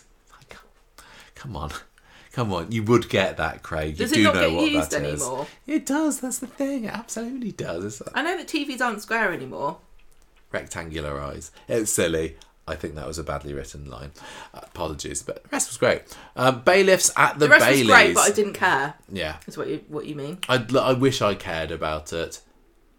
Can't care about everything. I just can't. No, and I feel being. It does just make me feel a little bit bad about myself that whenever Gary says something, I'm kind of nodding along a little bit. The thing is, right.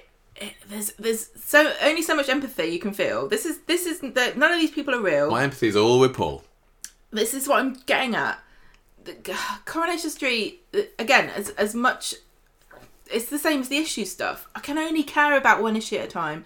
There's only so much empathy I can give out, and if I don't see, I try really hard. I feel like a bad person when I don't particularly care about something, but equally I'm watching this for fun. I'm not watching this to empathise with teenage bullies and victims of bullies. I'm just watching it to get something interesting out of it, and I'm all empathied out when it comes to this show because of Paul, and I feel maybe a bit more sad for Michael and Ed, and I think Ed's story is kind of halfway for me. There are scenes where I'm like, oh god, poor Ed, that's really rough for him, and other ones where I'm thinking, okay, you're overdoing it now. Just stop spending money in the casino. Doesn't feel like there's a balance. There's not enough balance here. It's everyone's having the worst day of their lives every day, and aren't you sad for them? Well, Dee Dee's having a good time. At the beginning of this story, Ed's saying, "Oh, you and Joel, you're so great together."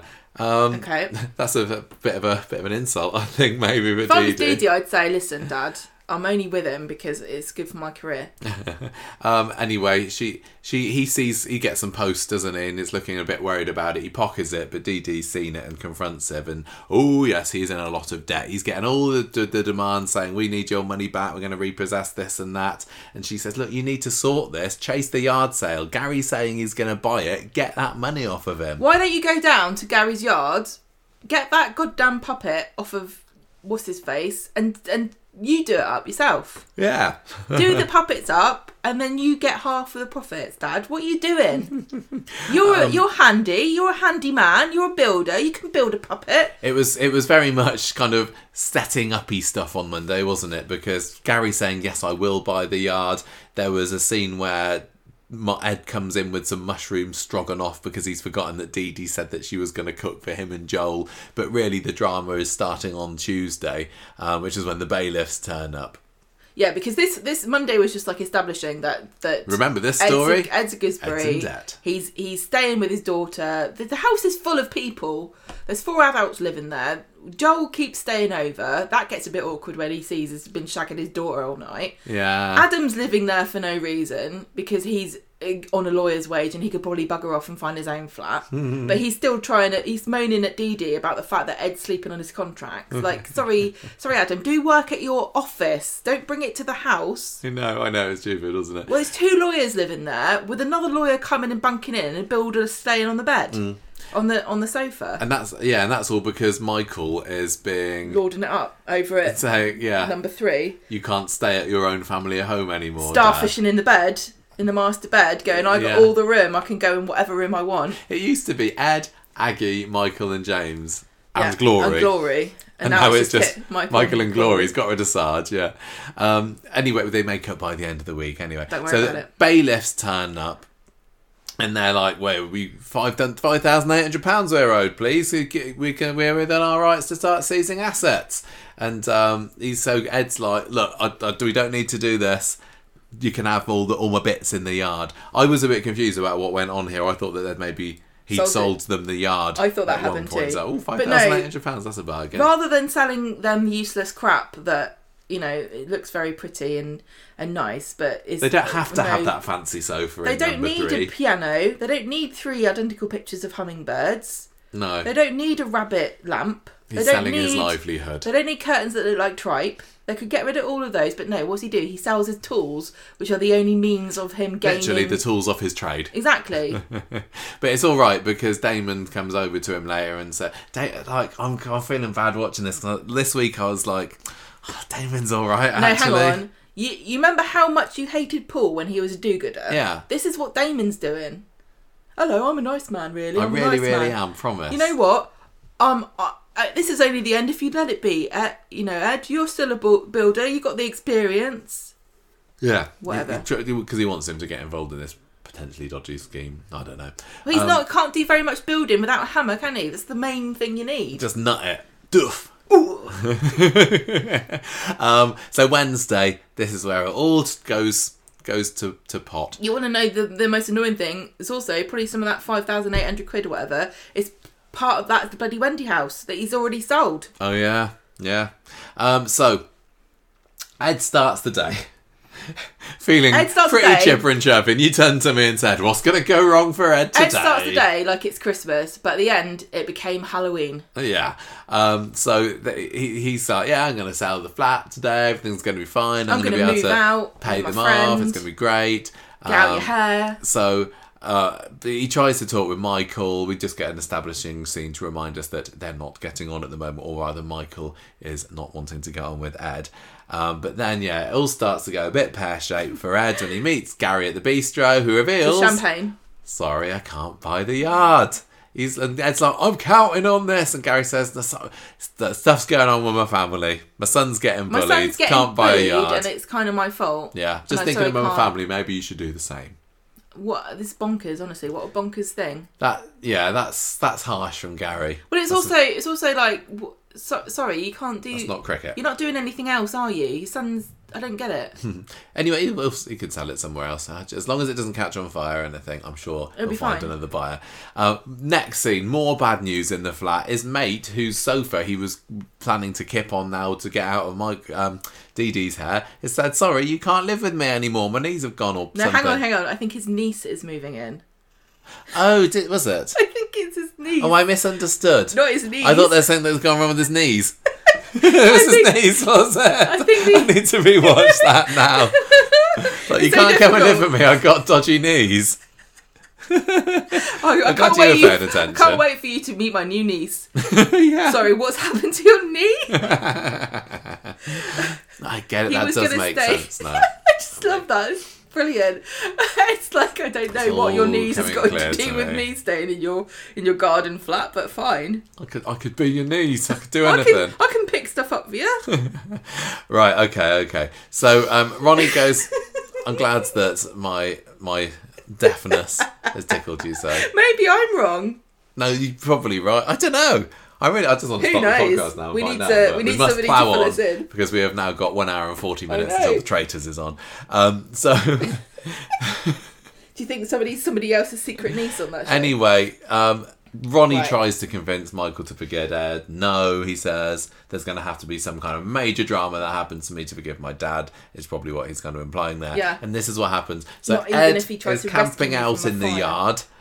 Very tragic scenes. Sad that he didn't have the Wendy house to help him get a bit of shelter. Again, he's done this classic thing of like, I said I was going to move out, and Dee Dee wouldn't really mind if I stayed there, but I'm so sad. I'm going to go and lay in the field. This was a total Sean move from Ed, wasn't it? I'm homeless now. Yeah. So he's wrapped himself up warm there. He's put on a big coat. Oh yeah, he's got his heater on, hasn't he? And but then he goes off to get some chips. No, we don't know that. We don't know him. Is Ed still there? Is Ed still there? Because the next thing we know, Michael's walking past and he sees there's a fire in the yard. Oh no! Races upstairs to save the day. Why does he know that Ed would be in there? He doesn't. He saw that. Why does he assume that he's in there? I don't think he did. Well, why would you run into a burning building just on the off chance? Because you're a hero. He's learnt lessons from Abby. Abby would have done it. If she'd have been there, she'd have been right up those stairs like a ferret up a drain pipe. Well, I think that he's learnt his lesson. I think that he knew that Ed was in there, but we don't know why he knew that. I don't know. I don't know whether I know why why would you run in there thinking your dad was in there. For drama, Gemma, for drama. He's like, I want to be in I want to be a cliffhanger, I want please. I want to go to the hospital set. Yeah. So he goes up there and the fire kind of collapses behind him and he's like, no. crud. So then he's banging on the window going, help. It's like Bambi. This is good. We like that builder's yard office is ripe for drama and stunt potential. It's kind of compared to the other buildings on the street, that has managed to come off massively unscathed over the years, hasn't it? Like Rovers has had fires over the years. Kabin's had a tram crash into it. Shop's been blown up. Maybe Streetcars has been done alright. I don't know. Maybe that's next. But considering it's made of wood, that builder's yard. Well, somebody's been murdered there. Yeah, Tina did meet her maker outside there, but Michael I don't got pushed count down the that. stairs. Pat got taken hostage and in there, kidnapped and held. Oh yeah. Yeah, so there's been a few things, but fire's long overdue. Yes, I thought it was good. I was I thought that the scenes were done well. I thought they were well directed. It was proper fire. It wasn't just a tissue in front of a camera. Honestly, do you remember, listeners? I know Gemma remembers this. I do. The speed dial fire. Was it last year? Was it the year before? When it was literally just somebody holding some flames up to the camera as Stu goes, "Oh no, it's on fire, man!" This was good. I didn't get the same level as peril. There was peril. He was banging on the doors. He was trapped in there. No, we knew he wasn't going to die. I said, imagine how cool it would be if Michael died. I don't want Michael to die. I love the character. I know he's not super popular. I really like the actor. I really like the character. I think he's good. There's a lot of potential there, and I enjoy watching him. I think he's a nice person. But it's just like, imagine if just out of nowhere they just killed Michael off in a fire. They wouldn't do it though, would they? So I wasn't worried. This is why I kind of wish that Corrie was a bit more like Game of Thrones in that respect, because with Game of Thrones, and I know that their shtick was people are going to be dying all the time, but you tune into an episode of that and literally anybody could die, so any peril anyone gets in, you are seriously thinking, hang on a minute, are they about to kill off this character? Yep. But with Coronation Street, characters seem to get in just as much peril. Okay, so maybe it's not exactly the same level of, people with an army stampeding down towards you, or you're going to get thrown off the barracks of a castle, or dragon's going to eat you. Exactly. But there's so much peril that Corrie characters get into, and you're like, they're going to be fine. They're going to be fine. And considering the size of the cast so rarely, exactly. So rarely does somebody actually get killed off or leave unexpectedly. And we try to avoid spoilers. We find it very difficult to, especially when it comes with that. But you shouldn't be you shouldn't have a character who's, I'm going to say, I love him, but he's not a major character in mortal danger on a Friday episode.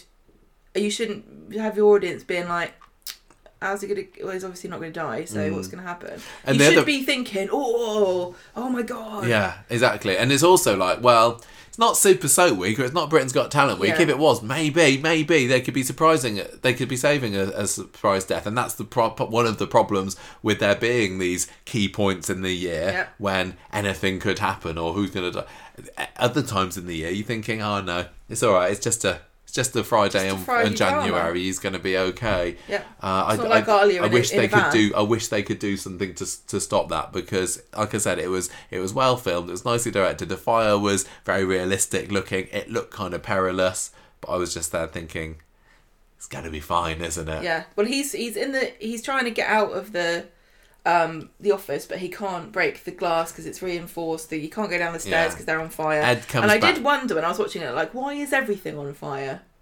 Why is everything on fire all at once? But we find out why in a minute.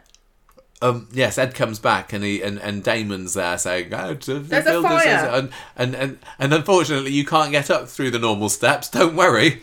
A new pair of steps has miraculously appeared by the side of the yard that you can climb up. And they're like, thank God for that. That really, really annoyed me. Why build an extension on a set that didn't exist for the purpose of... It didn't bother me as much, and that's the sort of thing that would normally really, really wind me up, that there was usually no stairs there, and now for the purpose of this, there are stairs. That should really irk me, but I think it's because it's the Builder's Yard set, and it's one that we never really see much of anyway. I don't know where everything is, and I think it's quite easy to make people think that those steps have been there all along.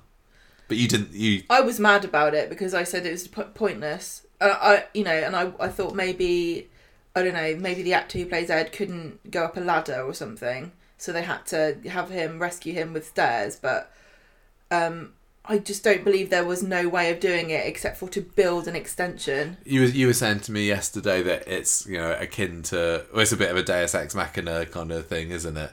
Of, we can't think of a way that they could get out of this, so let's just make one up. And I totally really get bad. that, but They couldn't for have some thought of reason anything in else. this instance it didn't bother me. There was nothing about the situation that required them to build stairs. They could have thought of a different way of doing this. It just really wound me up. I don't know. I'm sure they did try hard to They think of one. desecrated Seb's garden. Yeah. So anyway, Ed goes in there. He rescues Michael and his smoke and his coughing and bring him down on the... Michael's like Ed's having... like, my chips are on the floor now. I hope you appreciate this. He does do a chip chuck, doesn't he? A Pat Phelan. No, he drops it. He doesn't chuck it. He should have chucked it. More dramatic. Anyway, Michael's like having a massive panic attack on the floor when he gets down there, isn't he? He's That's like, what it looked like to me. Looked like he was... I'm not saying he's overreacting because I've never been in a fire. I'd be a bit worried if I'd nearly caught on fire. I don't know. Dee Dee and Joel are there later, and Dee Dee's like, I can't believe you were going to sleep there, Dad. Ed, thank goodness, is chuffed that Michael wants him to go to the hospital. They have now made up, and it's only taken a near-death experience for Michael to realise, actually, I love you, Dad, after all. So, nice. Meanwhile, though... Well, they both rescued each other, didn't they? Because Michael went in there to rescue his dad, and then he ended up getting rescued by his dad. Yeah. They never mention it again. No. I think his gambling is cured now. Well, no, maybe I would be like, I diced with death and I won. I'm lucky. I'm feeling lucky today. I'm going to go down the cookies. One lucky day. Yeah, I guess that now that the builder's yard has, I guess, been totaled, he's got nothing to sell anymore. But does he get insurance money? Well, this is what it comes into, isn't it? Because the fire officer is there telling Craig, again, only officer in Weatherfield, that the whole place reeks of white spirits. This was clearly an insurance job. Arson. Yeah, arson exactly. Arsing around that Ed Bailey. And that's why everything was on fire. So Craig goes to the hospital later to see how they're doing, and they hear about... he's like, how do you guys know why everything was suddenly on fire from nowhere? That's right, yeah. And Ed's like, well, I did put an industrial heater an electric heater, and then I walked off and left it. Then we got that. So either way, really, it's his fault. Yeah, basically. But did he do it on purpose? But Craig shares the suspicion with DS Wayne, and this was a funny scene, wasn't it? Great. She's like, can't be bothered. Leave me alone. She's like, it's Friday night. I know it's Wednesday, really, but it's supposed to be Friday. I don't need you to share this with me, and he Craig. was all like shy, and he's like, I don't know if I should say this, but I live... Spit it out, you imbecile. I live up the same road as the Baileys, and I know that Ed's got real bad gambling debts. And she's like, so do you think it was an insurance job? He's like, maybe. It's like, you grass. He's a total grass. He's a grass. Bernie's a grass. Yep. Liam's not a grass. It was Jake, wasn't it? I can't remember how that started. I don't think... No, yeah. Liam did no ratting. Everybody should bully Craig. Yeah. I think Mason should bully Craig. I think that is very bad form, Craig. You're only doing your job, I know. But seriously... Well, look what happened to Emma. You're useless at all other crime solvings. Yeah, that's true. Yeah, he kept the secret about Emma, didn't he? What? He didn't about her... Who's he? Craig.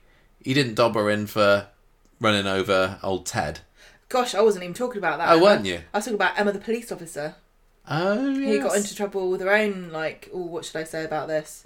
No, I was don't get involved. And also Kirsty, too. She was a police officer. Yes. She got involved in her neighbours' affairs, and it all went downhill. And this is why...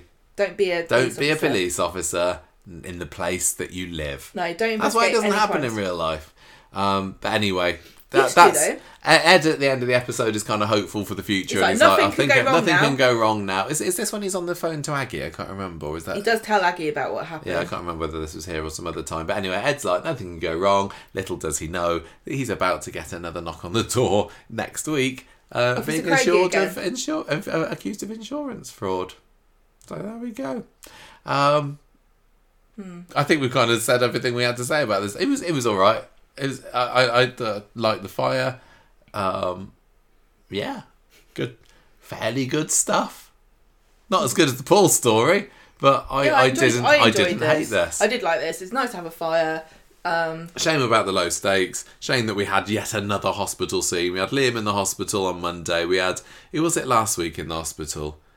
It's gone out. Oh, Ardy with the CO2. Why do everyone in hospital all now the time? we got Michael in the hospital. Get rid of the hospital set. Get rid of the prison set. I think that they need to be really brave. They need to be really brave and get rid of those sets. Put something else in. Yeah, think of something else, please. And then just restrict yourself. Say, if we get rid of this hospital set, that means we can't do this sort of story. And this is the sort of story that people are saying they're sick of. We don't care. I can't. That's my first move as producer. Get rid of that set. Get rid of the prison set. Get rid of the court set. Yeah. You went years on Coronation Street without any of that stuff. That's the thing. They did. They went 40 years or more without having to have constant visits to these places. And if they did want to go, then they go to a real one, and it looked so much more realistic. Well, the thing is that you wouldn't get this. The amount of hospital they go, it's like they might as well be following residents of a care home. Yeah, I know. That would make sense if they were always in hospital, but no, these are all totally healthy people, just always in hospital or prison. This all ties in with the spiral of disaster, doesn't it? Like, got to have drama, got to have something for people to talk about. Let's put somebody in a near-death experience, but we won't kill them because we don't want to kill the characters. Anyway, we're not saying anything that nobody said before. Size of Souse, Gemma. Size of Souse. Tell us about old Boozy Barlow here. Size of Souse. On Monday. Oh, I've just nearly said who's Bobby then, because for a brief, blissful moment, I forgot he existed. But how could I? He's Simon's new best mate now. Tell you what, they deserve each other, don't they? Yeah. What a pair of unpleasant assholes they are. Simon's not. I got a bit of love for Simon. And I'm liking him more and more the more irritated he's being of Bobby. It's quite funny to see somebody else as annoyed with Bobby as we all are at home. It is making me think though, like, is this purposeful annoyance? Maybe he kills him. Are we supposed to? Anyway. I don't want to rag on Bobby. Right, Bobby is in a bad mood, and they all work together as well, because everyone loves factory scenes where nobody does any stitching. Although they did actually have the machines out this week. They did, yeah. Simon offers to buy Carla an apology drink for not turning up at work on time. Was that it? I don't remember. Carla says, "Why don't you take Bobby out for team bonding?" And Bobby's like, "Hey, that sounds like a good idea." And Simon's oh my gosh, I don't want to be need friends with this idiot. Yeah. Right. So they go to. Do they go to the bistro or do they go to the? Oh yeah, this is the bistro scene. Yeah. I forgot because they also have a pub scene later. Yeah. So diverse. Bobby's just winding Simon up, and they're asking him about, has he got a girlfriend? Then Sabrina and Lauren come in, and Bobby's like, "Oh, why don't you guys come over and have a drink with us?" And he's trying to flirt with Lauren and wants her number, and she says, "No, sorry, I'm not long out of a relationship." And then Simon starts asking Sabrina why she's going out with that racist loser Max. They both get really offended and leave. Bobby here, what he's the a hell? Pervert. Is it supposed to be charming? Because it's not. It is. It's creepy and weird. I think we're supposed to go, "Oh, good for him for trying." Yeah, he's a lad. Yeah, it really is coming across as like creepy. You massive creep. Perv. She's not interested. Yeah, because later on... Yes, he's confident and... He asks for Lauren's number and she says no. Then on Tuesday, Bobby starts asking Max for Lauren's phone number. Like, no. You're being a bit... No. Just don't. It's not We're funny, supposed to think it's charming because we're supposed to think, well, too right. Just because he's differently abled, no reason why he can't go after the girls as well. But whatever able he is, he's. I do think there's an element of like you're supposed to think it's more acceptable, and I don't. I'm sorry, I don't. I think any being creepy and harassing somebody and asking for their number and trying to get hold of their number, it doesn't matter who you are, it's just creepy and weird, and it makes me mad about this character in a way that I don't think they want me to. And he's clearly his thing is, I play on my illness, because like there was the scene which I kind of thought was a little bit funny, to be honest, later in the week, where he tries to get Daisy to bring them a drink at the pub, doesn't he? And So he knows that he's playing on it, and it's supposed to make condition can make anybody do whatever he wants, and he loves that. It just comes a lot off as manipulative, and it's only kind of, I don't know, it feels like it only endears you to him if you don't know any disabled people in your real life. Because if everybody acted like this, it wouldn't be so cute, would it? It's do you know what I mean? Cute. Like, it is not cute. I'm enjoying that not every line that he says is a joke anymore. They have toned that down a little bit, but then they're not making him any better in any other ways. But this is what I said before about relying on the humour about I'm disabled. I know this is probably really bad to say, but I just don't think it's a good representation for people who are disabled, because not everybody wants to make fun of themselves in the same way or be a figure of fun or a joke. Yeah, and people who do have problems and they need help, they don't want people to think, well, if you're just like that guy on the TV, I don't really believe you. Why should I help you? You're just trying to There's pull definitely a fast something one. empowering about joking, and we've seen this with Paul. It worked really well with Paul and what's her name? Who died? Shelley. They did a really good job of the dark humour that they used and the jokes that they made about the situation they were in. But with Bobby, it just comes across as really obnoxious. Paul's not using it to get something out of somebody he doesn't really know very well, who has shown that they don't want to give them that thing. Paul was just like saying, oh yeah, well, you know. It's really incel behaviour to act entitled to a woman's affections and attention for any reason whatsoever. I just found this was just a real bad move. Paul's kind of doing it with mates who love him and know his situation, and he knows that they'll have a laugh with him about it. But Bobby thinks that people will have a laugh with him about it. I don't want to. Yeah, it's difficult because, like I said before, in a show with not very many characters who have the same circumstances, you become the poster child for that. So, at the moment we've got 3 wheelchair users, don't we? We've got Izzy, we've got Paul, and we've got Bobby, even though he's not wheelchair, but he uses some. He's on wheels. So from that perspective, you cut him a bit of a break here, because it's not like Bobby's the only disabled person on the show. But he's just not. I just find it really uncomfortable, actually. Yeah. That I'm expected to give him a pass. I find it a bit patronising, actually. Anyway, sorry if that's controversial, and I know that I don't think it's controversial to not really be enjoying Bobby at the moment. No, not that, but the reasons why I'm saying it perhaps are, and I apologise if anyone is offended, but that's just how I feel about it. As a woman who is fed up with men being entitled to attention from women. Anyway, so Bobby's like, give me the phone number. Max goes over to Simon, and they're mad at each other because Max is not very happy about the fact that Simon was making eyes at Sabrina. No, that's not actually what it was. I wrote down what it was, but I don't think. Why is Max mad then? Max is mad because he told Sabrina, "You're going out with a racist idiot." I think that's what it was. Simon said that. Yeah. It's about time somebody pointed it out. Carla comes and says, everyone shut up, and Simon, buck your ideas up. Why should he hire all these idiots? Right, so they all go to the Rovers after work, and Bobby's still trying to make moves on Lauren. Well, he says, I'm not giving up yet. I'll get her. I'll win her for heart. This is not a rom-com from 1994, okay? This is current year. Later on, Simon is moaning about Bobby to Glenda, and she's like, oh, he's all right.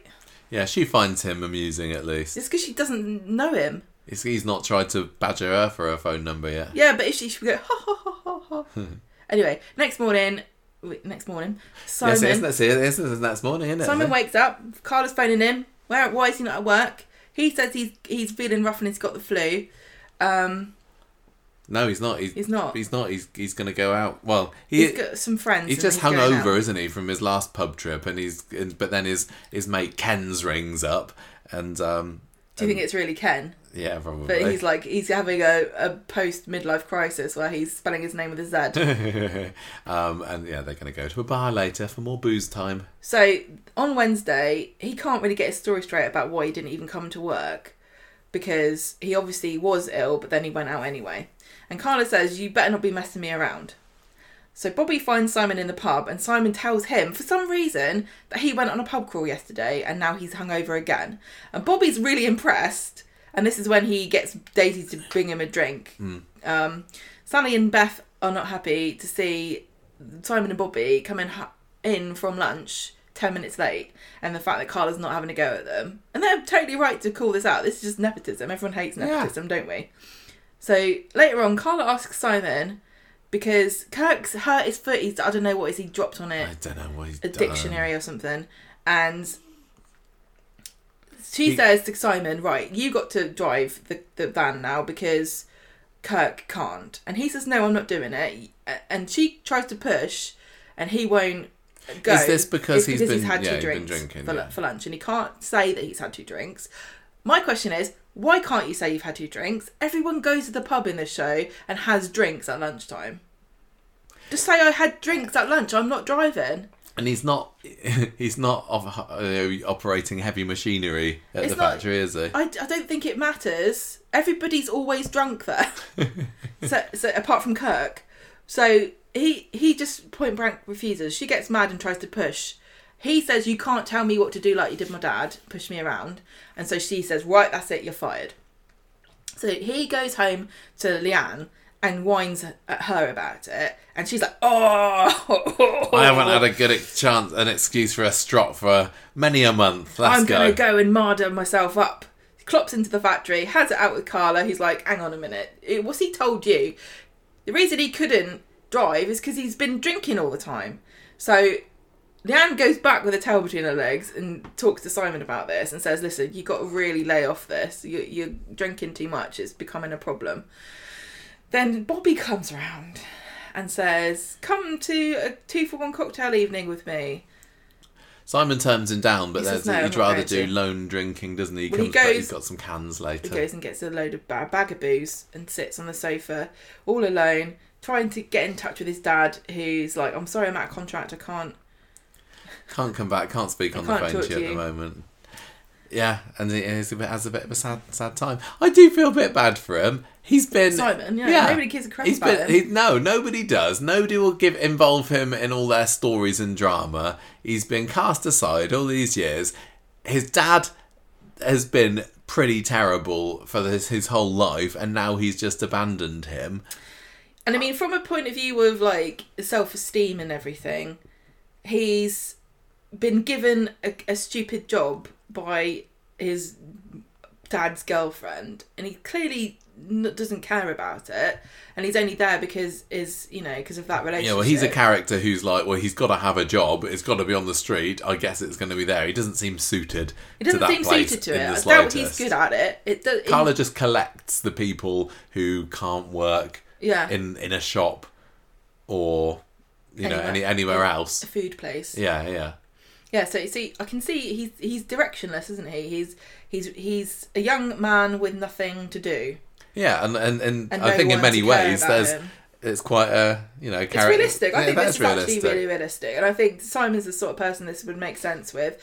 He hasn't got a girlfriend. He doesn't have any real friends. He's never had a girlfriend, has he? He's just got a really. He's got a mega sad existence. He really does. Yeah.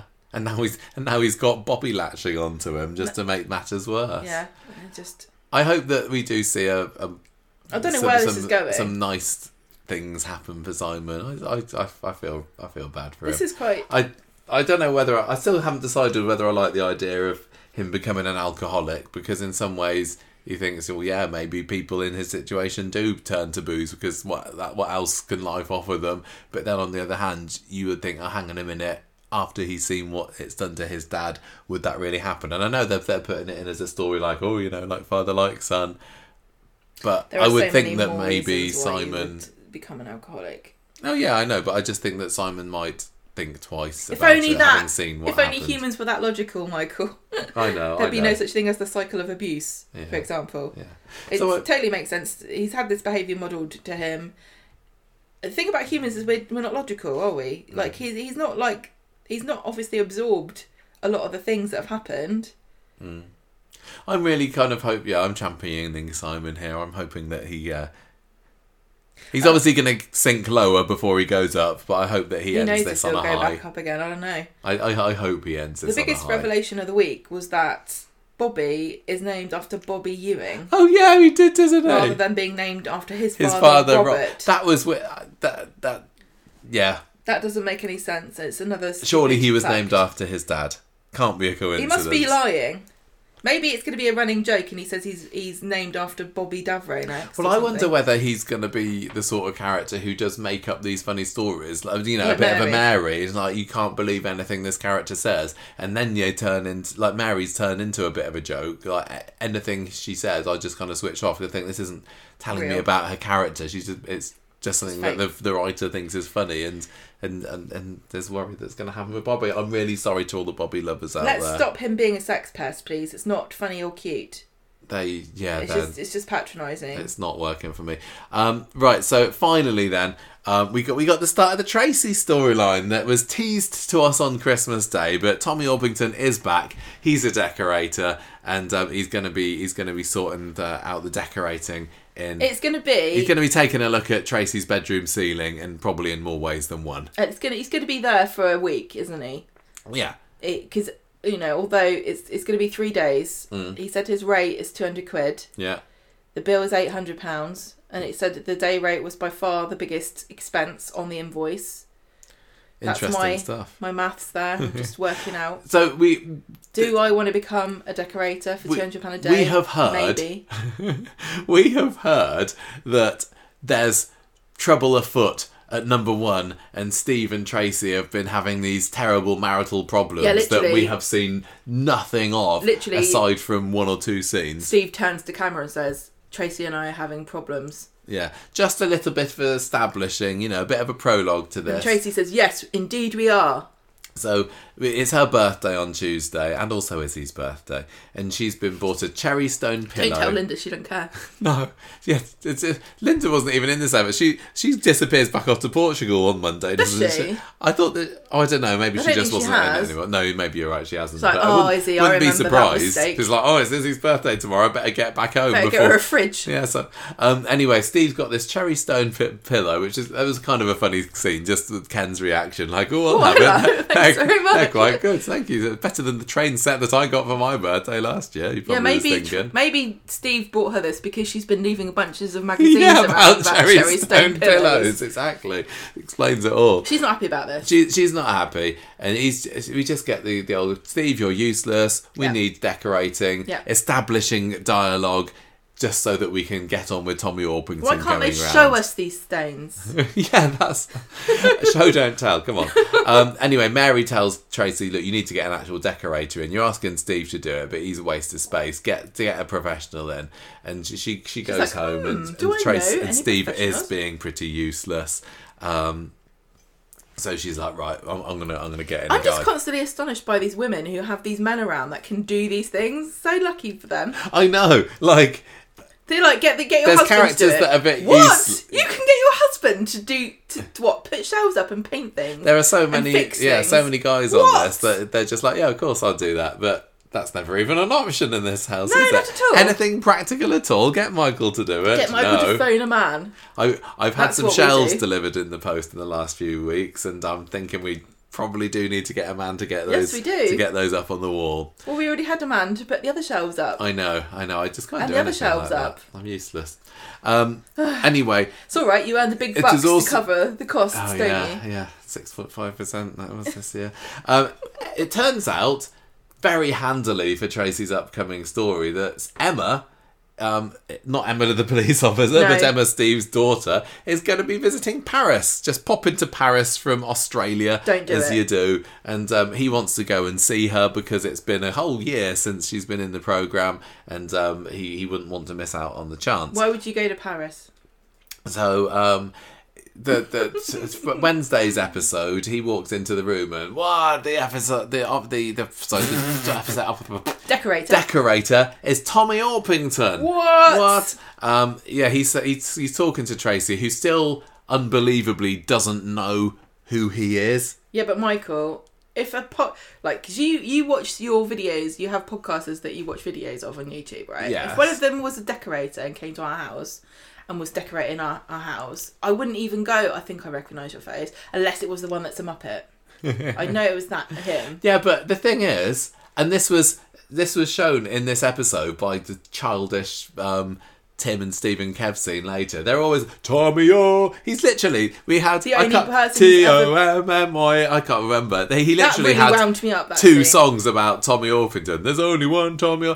When Tracy came doesn't in the room, know who this guy is. When Tracy came to the room and Steve had to sing the Tommy Orpington song louder and louder 3 times in a row and wouldn't listen to what she was saying, I wanted her to kill him. Why doesn't she kill Steve? She's already killed Owen. Yeah, she's...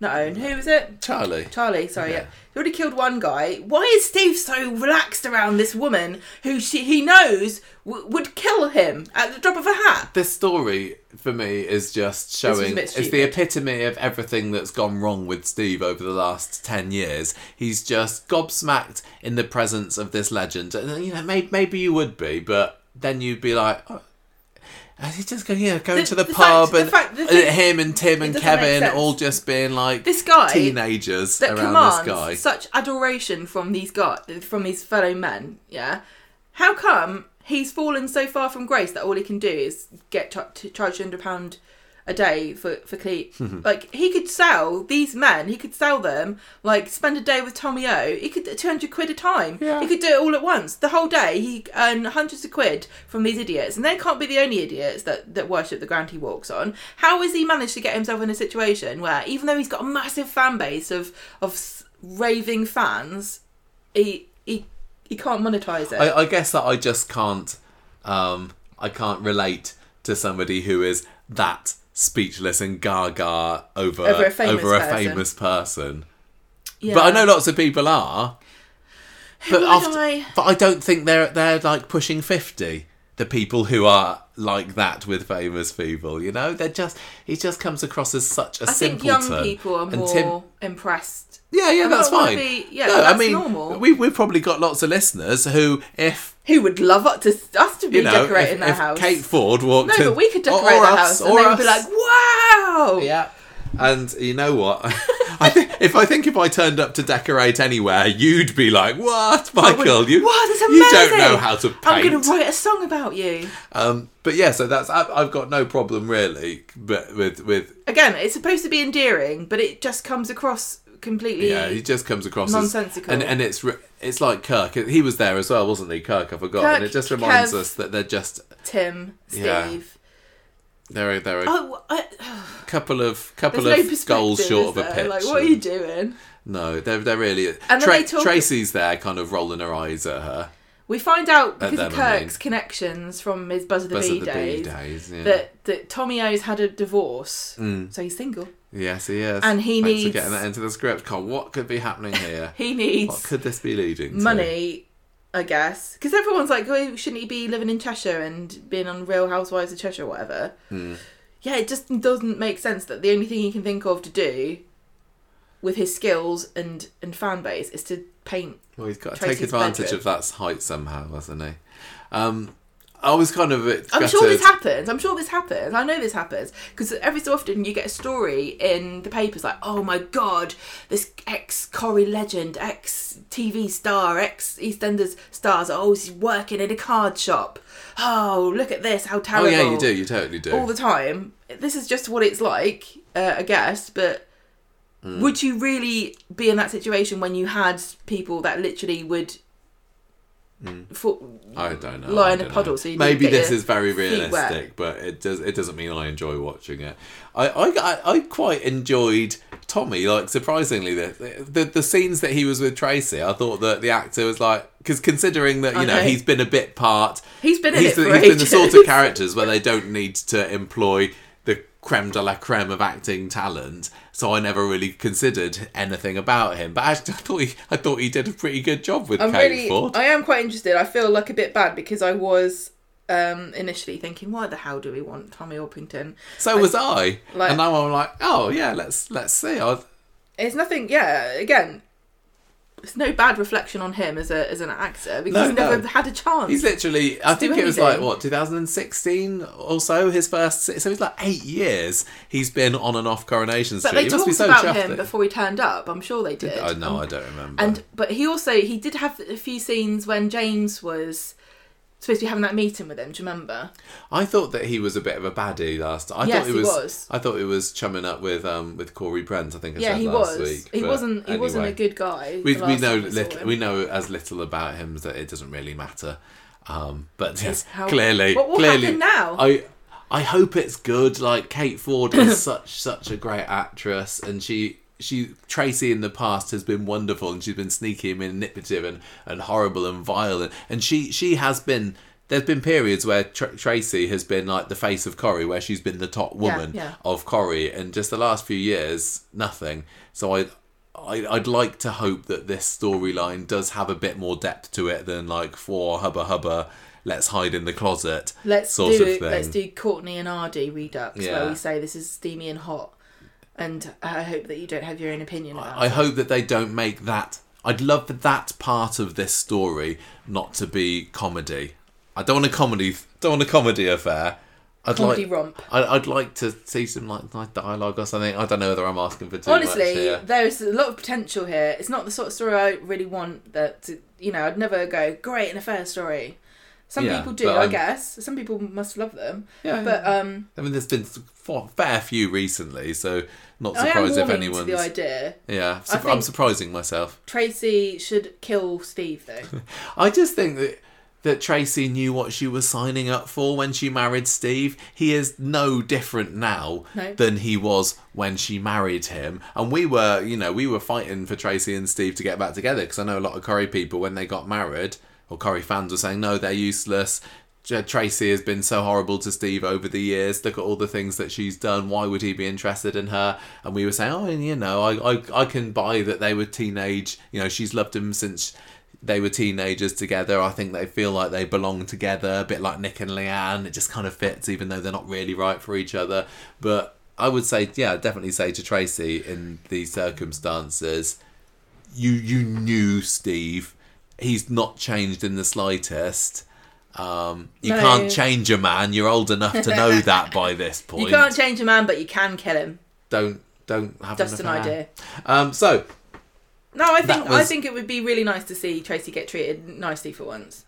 They're gonna, But he's gonna turn out to be a cad. I really hope that we get to see a lot of her. He's gonna break her heart. She has been. If Tommy breaks her heart, I'm gonna have to, Well, she's gonna get back with Steve by the end of the year, isn't she? Has Steve just been atrocious? No way, not a chance that Steve and Tracy will be split up by the end of this year. I'm putting that out there. Is this going to be a comedy storyline, or is this going to be a serious one? Because we know Steve is going to Paris, isn't he? Yeah. The thing that I'm most worried about this story is just what Steve's going to be like when he gets back. Like, what's his reaction going to be? Is it going to be a believable, or is he going to be, hey, you've been sleeping with my wife, and then he's going to do something to make him she's stupid? I can just picture him. And then with his gurn face, and Tommy kind of looking down at him, thinking, "You utter pillock." It's brave to have this kind of move with Steve, even though back in the day Simon Gregson would have been absolutely perfect for this. He's had so many brilliant dramatic moments, and maybe this is going to be a return to old school Steve and Simon Gregson showing that he can do it. He can do it. The character is just. I worry in much the same way that like some female actresses, not mentioning anyone in Corrie, just in general, perhaps might Botox themselves to the point at which they can't make an expression. Nobody in Corrie has ever had any kind of enhancement has Simon Gregson surgery. Gurned so much as Steve that now his face can't make a different expression? Well, maybe he just was gurning when the wind changed one day. Perhaps. Maybe he needs Didn't this ever tell you, Steve? Go stand down in Media City and you'll get some wind changing. You can fix yourself. Right. So this week's Corrie was potential. Yeah, but you know, also definite like concerns. We'll see. I'm looking forward to it. It's new. And concerns. It's a new story, whereas lots of everything else that's going on at the moment feels like a continuation of things that have been happening for a while. The Simon stuff's a development, isn't it? It's a development-ish, The Paul stuff's been going on for ages. The Liam storyline's been going on forever. The Baileys have. There's been lots of long-running stories, so it's nice to see a new one with character that we haven't seen much of. It's not an issue, is it? You're right. It is not. I don't think we're going to learn anything from that. I don't want to learn anything. I don't want to know about the plight of ex-footballers who have to become plaster decorators to earn a coin. I don't want to learn about infidelity in relationships and what just it's want a bit like of sneaking about and a bit of Tracy being treated nicely because she deserves it. I don't want to know about the Paris syndrome. I don't want to know about any of it. So anyway, mixed bag for Corrie this week. Definitely better than last week. Which was just like I just couldn't be dealing with last week's Corrie. Loved all the stuff with the camper van. Jane Hazelgrove again, what a star. Peter Ash, brilliant. Dolly bringing up the rear. Just loved that stuff. I loved I thought the fire was nice. Like a nice fire. There, and there's potential there. So not an amazing week, but still, I'm going to give fairly decent. I'm going to give this 3.5 twanged backs out of 5. Very nice. Not a bad job at all, Corrie. I'm going to give this week 3. 3 documentaries about Gandhi and Jack the Ripper, because that's also I bet you were well into that. Subject, You'd sit with. You could do a podcast with Sally about that. Yeah, I definitely could, because I've got a special. Everyone knows. If you listen to this podcast, you know I've got a very special affinity with Gandhi because we were both born on the 2nd of October. Yeah. We both have the similar personalities. Although I do sleep with fewer naked young women than he did, and also love Jack the Ripper. Perfect. Both my heroes. Character of the week this week. Are we the same person? I'm going to say no. We're not getting into that. We're now T-minus 55 minutes until the Traitors is on. Hard one for character of the week. I don't know whether there's any major standouts. Maybe Bernie again, just for being a lovely, understanding mum. Can I give it to Gandhi? No, you cannot give it to Gandhi. All right, just check in. I've got to check these things. Who are you giving it to? Come on. Mrs. Crawshaw. No, you can't give it to Mrs. Crawshaw. You do not think it was Mrs. Crawshaw. D.S. Swain. No, she was also not a main character this government week. Cutbacks. I don't know. It's not Bobby. It's never Bobby. It will never be Bobby. Is it Paul? I honestly hope for the day that Bobby gets character of the week. I really, despite everything I've said about him this week, every and how week much we have I also said we dislike want him, to like Bobby. I am waiting and I'm wishing and hoping for the week when I can genuinely give him character of the week, because I want all the best for him, but also I want him to stop thinking with his penis. Is it Billy? Is it Moses? Is it I'm going to give it to Bernie. For the Nettles. Double Bernie. Nice. Right, little bit of news to go to next. So, should we head to the cabin? Get ready for it. Yeah. Right, speed news this week. Basically nothing's happened in the world of Coronation Street this week, apart from lovely Claire Sweeney. Cassie Plummer has made her debut on Dancing on Ice on Sunday, didn't she? We did not watch the show, of course. You don't need to say that every time. But we watched Claire Sweeney. We watched the YouTube. She came on. I didn't. Yeah, you were there. You were in the room when I think you were. Didn't. Oh well, she was. She did. I think she did. I Need a Hero. I think so. They were dressed up in ancient Greek things. She had hunky men bringing her out on a big chariot or something. She was good. She got 5 out of 5s across the board. I think that was a solid start. I think that she's got the charisma and the personality to hopefully win herself a few votes as well. I'm hoping that she's going to go far. I mean, we've also got Ryan Thomas is on the show, isn't he? He started last week. Jason Grimshaw. He was on it last week. She was on it this week. Watched her. Think she was great. She's filling up all the socials with her behind the scenes stuff. She's a lovely lady. So go and give her your votes. Hopefully she's going to be in it and go all the way like Ellie Leach. Speaking of which, and here's a lovely segue. Sandwich. We talked recently about that Drama Queens programme. We did. We said it sounded terrible. No, we didn't. We said it sounded... No. Oh, I said it sounded terrible. We said that we would watch it because we think it would be I? quite interesting to see what's going on behind the scenes at Corrie. But the lineup has been announced now, and I don't think it's what we thought it was going to be, because the 3 Coronation Street starlets whose lives we're going to be following when the cameras stop rolling are Lucy Fallon, Ellie Leach and Brooke Vincent. So it's kind of like one Corrie person in it. It's just Lucy Fallon. Speaking of which, where on earth is Bethany on Coronation Street at the moment after coming back and then now disappearing? Is this the only 3 people? Yeah. Wow. I know. So it's not really what we thought. We thought it'd literally be more, this is behind the scenes at Corrie. So and I guess we'll get a bit of that with Lucy. One person is in Corrie at the moment. Yeah. Ellie Leach. So Lucy Fallon plays Bethany. Ellie Leach was Faye Windass. And Brooke is Sophie Webster. Sophie, who's not been in Coronation Street for What's she 3-4 years. Well, she's doing she's trying to navigate her way back into the acting world. She is trying to navigate it. Well, she's also doing her stationery, isn't she? She's got her O-So-Be stationery line. It's an odd choice. So it really is like, you know these people? I suppose, if they were all people at Corrie, would it all seem samey? But I think that this will have an audience. But I'm not that interested in knowing what Ellie Leach and Brooke Vincent are doing. But I am interested in the Lucy Fallon stuff. And I think that Brooke Vincent is lovely. She has been on the podcast twice. I was going to say, all of these people seem really nice. Yeah, all really absolutely. Lovely people. I haven't heard anything bad about any of them. No. Especially Ellie Leach. She was really Ellie Leach's mega popular Brooke, at the moment. You've spoken to her. She's been interviewed a couple of times on the show. Yeah. Brooke's she's fab. really lovely. But I was hoping this would be... No, Lucy Fallon, from what I've seen from her... She seems quite funny. She seems like a real fun person. Yeah. She really, really does. I'm hoping... I'd love to get Lucy Fallon on the podcast. Maybe that can be an aim for me for this year, to get Lucy on the show. Things about her, then. Well, she's great. She's great.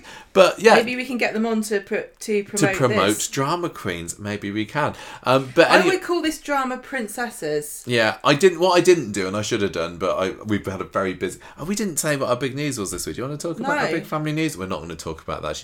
No, it's bad. We've had some bad family news, but you don't want to know about it. No, it's not. Anyway, so for various reasons, we've not had lots of time to do stuff. But there's the you make it sound like it was some amazing thing. Sorry, it's my business anyway. It's not your business. Sorry, it's I could the names of the actresses from the other soaps have also been revealed. Well, and that's what I asked you. Yeah, no. I said, are these the only 3 people in it? You said, yes. From Corrie. Yes, it's not what I asked. But there's 3 from other soaps. What I haven't done is said, are they still in the soaps? So I don't. Great. I'm disgraceful. I'm sorry. But anyway. Brooke That's why I was confused, because I thought, what the heck? Why is there a show? No, there's 3. There's 3 from Emmerdale and 3 from Hollyoaks. Brooke says, I'm excited to show the authentic side of having small children whilst trying to navigate my way back into the acting world. Lucy has said, I'm excited for viewers to see real behind the scenes of my chaotic life as an actress and a first-time mum. And Ellie, people are used to seeing me play the character Faye Windass, and I'm just so excited for everyone to see who I am and what goes on in my day-to-day life as just Ellie. So anyway, ITVB, later in the spring... we will still definitely watch at least one episode, but I can't say I can commit I don't to think them it's all for now. us. We're clearly not the audience. So I'm not going to be down on it because it's nothing to do with me. So Emmerdale stars Amy Walsh, Roxy Shahadi and Laura Norton, and Hollyoaks, Georgie Porter and Jamelia. Yeah. So anyway, are they in it? I don't know. It's fine. We're just kind of blabbering on because that's all the news there is this week. But continue to wish our very best of luck to Claire Sweeney, and hope for the future that there will be more big Corrie news next week. But feedback. Let's move on. Feedback time. We have got the average score from the Facebook group, and it is 2.79. So didn't go down well. Not so good this week, was it? No. Jonathan gave it 2.5 sessions of afternoon delight Dev didn't get to have with Bernie. Pat gave it 2.5 very tall Gregory Pecks. And Rebecca gave it 3 balloons for Harry, which should have said, it's Damon's. Very good, Very everybody. nice, very nice. Thank you very much. We didn't get very many votes this week on the poll. Well, More I think this people week, weren't... please. People, so I think that is motivated. sometimes the case that when they don't want to give it a low score, just leave it to us to do it. It feels like people on social media are always down about Corrie, but at the moment it just doesn't feel very... There's not a lot of positive comments going on about it in general. I know. Right, Richard has emailed us and said, apologies, I've been rubbish sending in feedback recently. That's okay. He's got a lot of stuff going on. He says, I'm sending this on Thursday the 25th of January. My God, that was yesterday. Week's episodes have been pretty typical of my recent viewing experiences. 1 average episode Monday and 2 strong ones in my opinion. By the way, I classify an episode as the whole hour, though I realise an hour is technically 2. That's what I said, I think we do as well. Even though it's 6 episodes a week, it's really 3. Richard says, I know that Bobby is a Marmite character, but I'm loving him and I've enjoyed his recent Yeah, scenes. I've seen this, Richard, on the Facebook group. You've been saying good him. things about Bobby. And you're not the only one. There's been quite a few, but... I'm glad you like him, but equally I hope he doesn't stay as he is, because I don't think he's going to last very long. There was a post on the Corrie subreddit yesterday, wasn't there, with somebody saying which character on Corrie makes you do this, and then they had the angry one face. from the Inside Out film, and I was like, oh, I wonder what the first character... Yeah, it's Bobby, that's the top say. comment. Poor Bobby. I really hope that Jack has got a really thick skin. I hope he doesn't go on social media, and I'm sure they've told him not to. He's on Instagram, he's posting and all. I just hope people... He's not the character, so... Yeah. Okay, right. Richard says, Paul's illness and the impact on his family and friends continues to go from strength to strength. Joseph's storyline was boring me. I'm pleased it seems to have reached a conclusion. I'm enjoying Simon having a storyline. I kind of forgotten about Ed and the Baileys, which is odd. On the one hand, they were so prominent in December, but which I think is indicative that there are so many, possibly too many characters. It did seem strange that Ed's addiction becoming exposed appeared to be the end of the plot, as I imagine that the consequences of a gambling addiction are, as the show is portrayed this week, bailiffs, homelessness, general desperation. Not fires generally, but not fires can happen sometimes. In summary, I think the show has had a steady start to the year, and I'm looking forward to seeing how it develops. Steady. I'm glad that you like it. We don't not like it. There's been some good things, but again, it's one of these situations where I don't think that we agree on what the good things were, which, you know, is an argument for why some things are in the show which we're like, what is that? Why even have that? Yeah. I'm waiting for the big, like, I can't. Anyway, I don't want to moan about it anymore. Nicole was great. She sent us a photo this week, didn't she? Because she's a bit behind on Coronation Street, and she sent us an email called Tofino in the subject line, and she says she's a bit behind on Corrie, which is why she's just mentioning that. That was what was on Stephen's postcard, wasn't it? Yes, she says. She says some lovely things about the podcast and about being an essential part of a Corrie viewing experience. Thank you very much. Anyway, she says, I was delighted to see the reference to Tofino in Coronation Street. It's a very popular holiday spot for our family. Just beautiful. I could have sent a ton of photos, but who wants to see anyone's holiday pics? Me. But here is one. Right, listeners, picture this. It's a picture of a very nice looking place and the sky's very beautiful.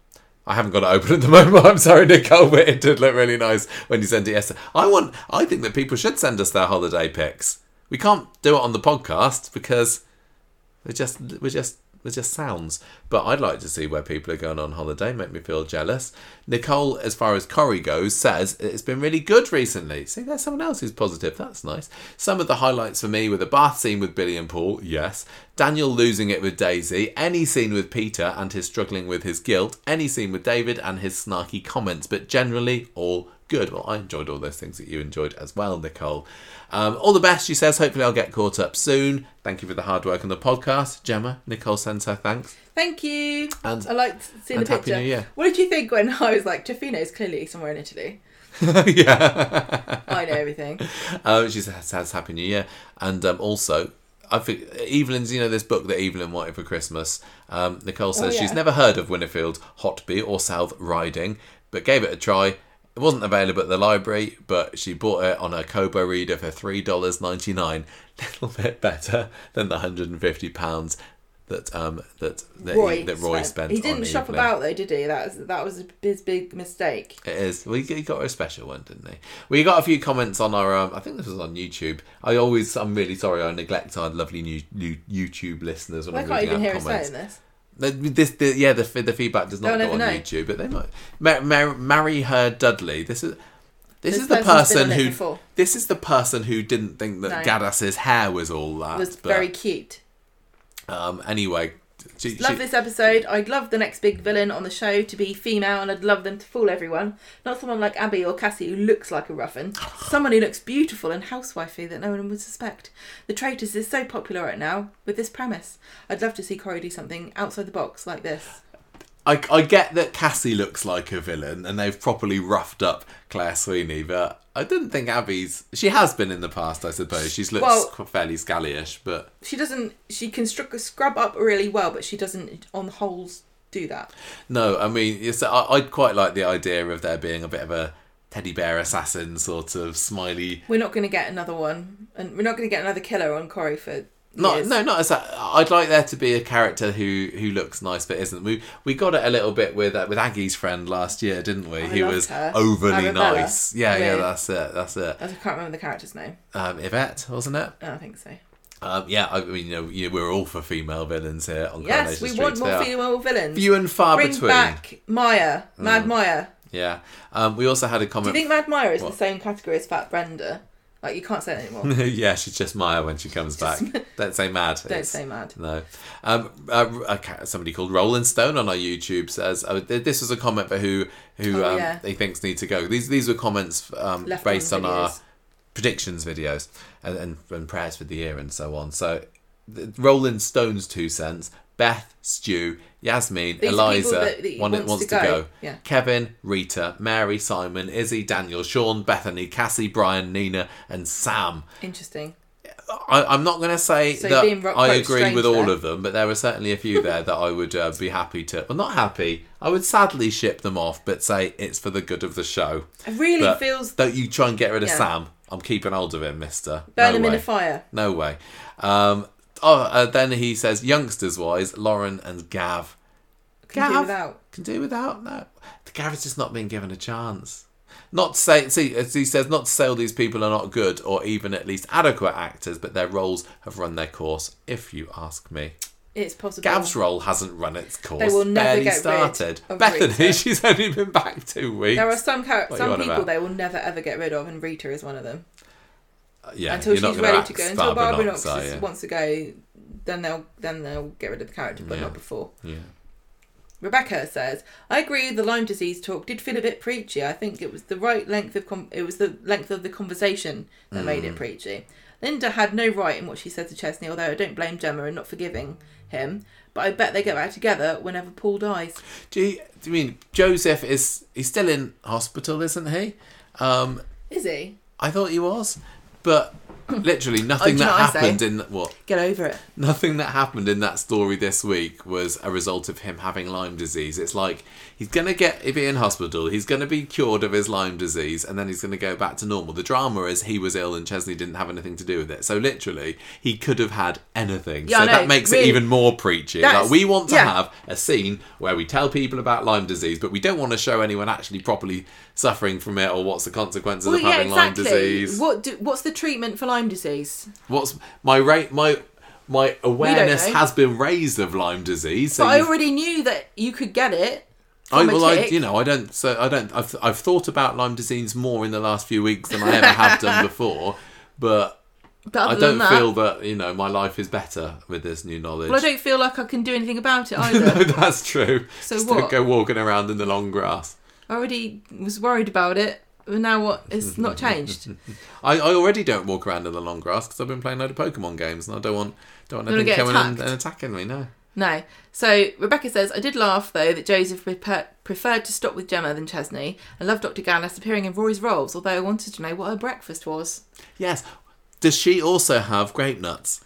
Bet she loves grape nuts. I think that she's more of a salmon on... What's that? Salmon on blini kind of girl for breakfast. You don't have blinis for breakfast. Maybe on a bagel. Gaddas does. Salmon bagel for breakfast. That starts at Gaddas for sure. Mm-hmm. Rebecca says, Harry's balloons should have said it's Damon's on, like the last balloon was around in that flat. I don't know what are Harvey's reasons for being let out either, as I thought he murdered Natasha. I think Lauren's secret boyfriend is Harvey, but I really don't care. That's another week Another week where we had some Lauren, but they didn't even hint about this mystery.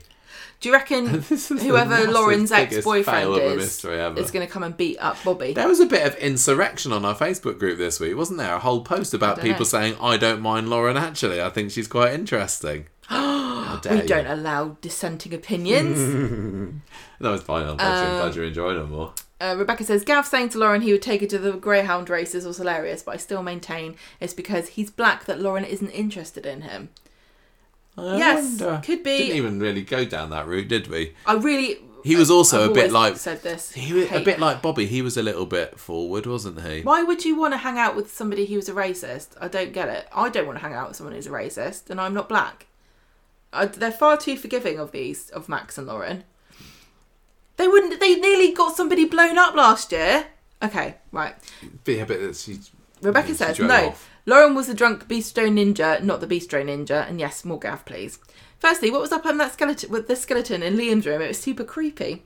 Gary needs to beat Mason up. That would teach him, picking on Liam. I do enjoy Liam being called Rat Boy, as horrible as that sounds. I like the Cassie and Ruby scenes in Evening, listening in. Character of the week is Gemma, although Gaddis is a close second. And I give the week. Well, we've already said her score. 3 balloons for Harry, which I just said it's Damon out of 5. And finally, what did Nancy think about last week? She doesn't reckon that Gemma should forgive Chesney. Oh, never will. And she says that the Damon and Sarah relationship reminds her of Rita with Alan Bradley.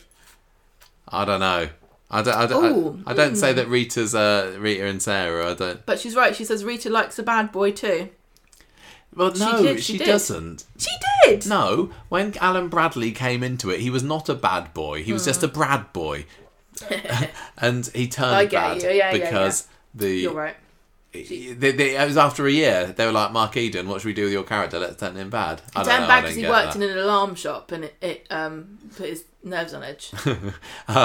Nancy loves. Yeah, he did. He did. He was a home security guy. About Coronation he tried it on with his secretary, didn't he? Mm-hmm. She says also she reckons Lauren's mystery boyfriend's going to turn up on the street. He's going to have to do something at some point.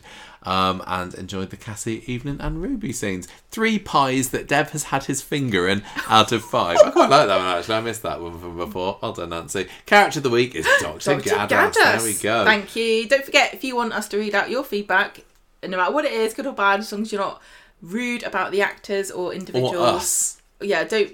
Well, Be nice to us. We do read out rude things that people say about us. We have had the odd. There's been plenty said about us over. Not plenty, just some. Enough just to some. hurt my feelings.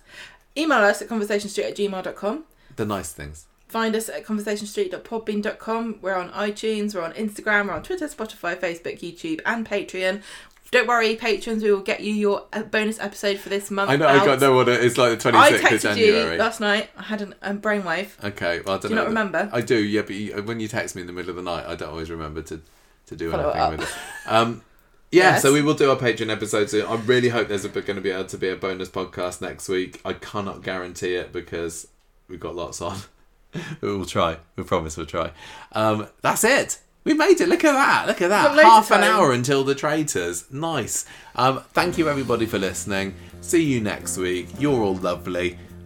So are you, Gemma. I'm including you in that. You're lovely too. Thank you. I won't have an affair with a decorator. Good. Who will you have an affair with? The surveyor. Yeah, he earns a lot more than a decorator. Yeah, that is it. Right, anyway, goodbye everybody. See you next week. Ta-ra. Bye. The music for this episode came from podcastthemes.com.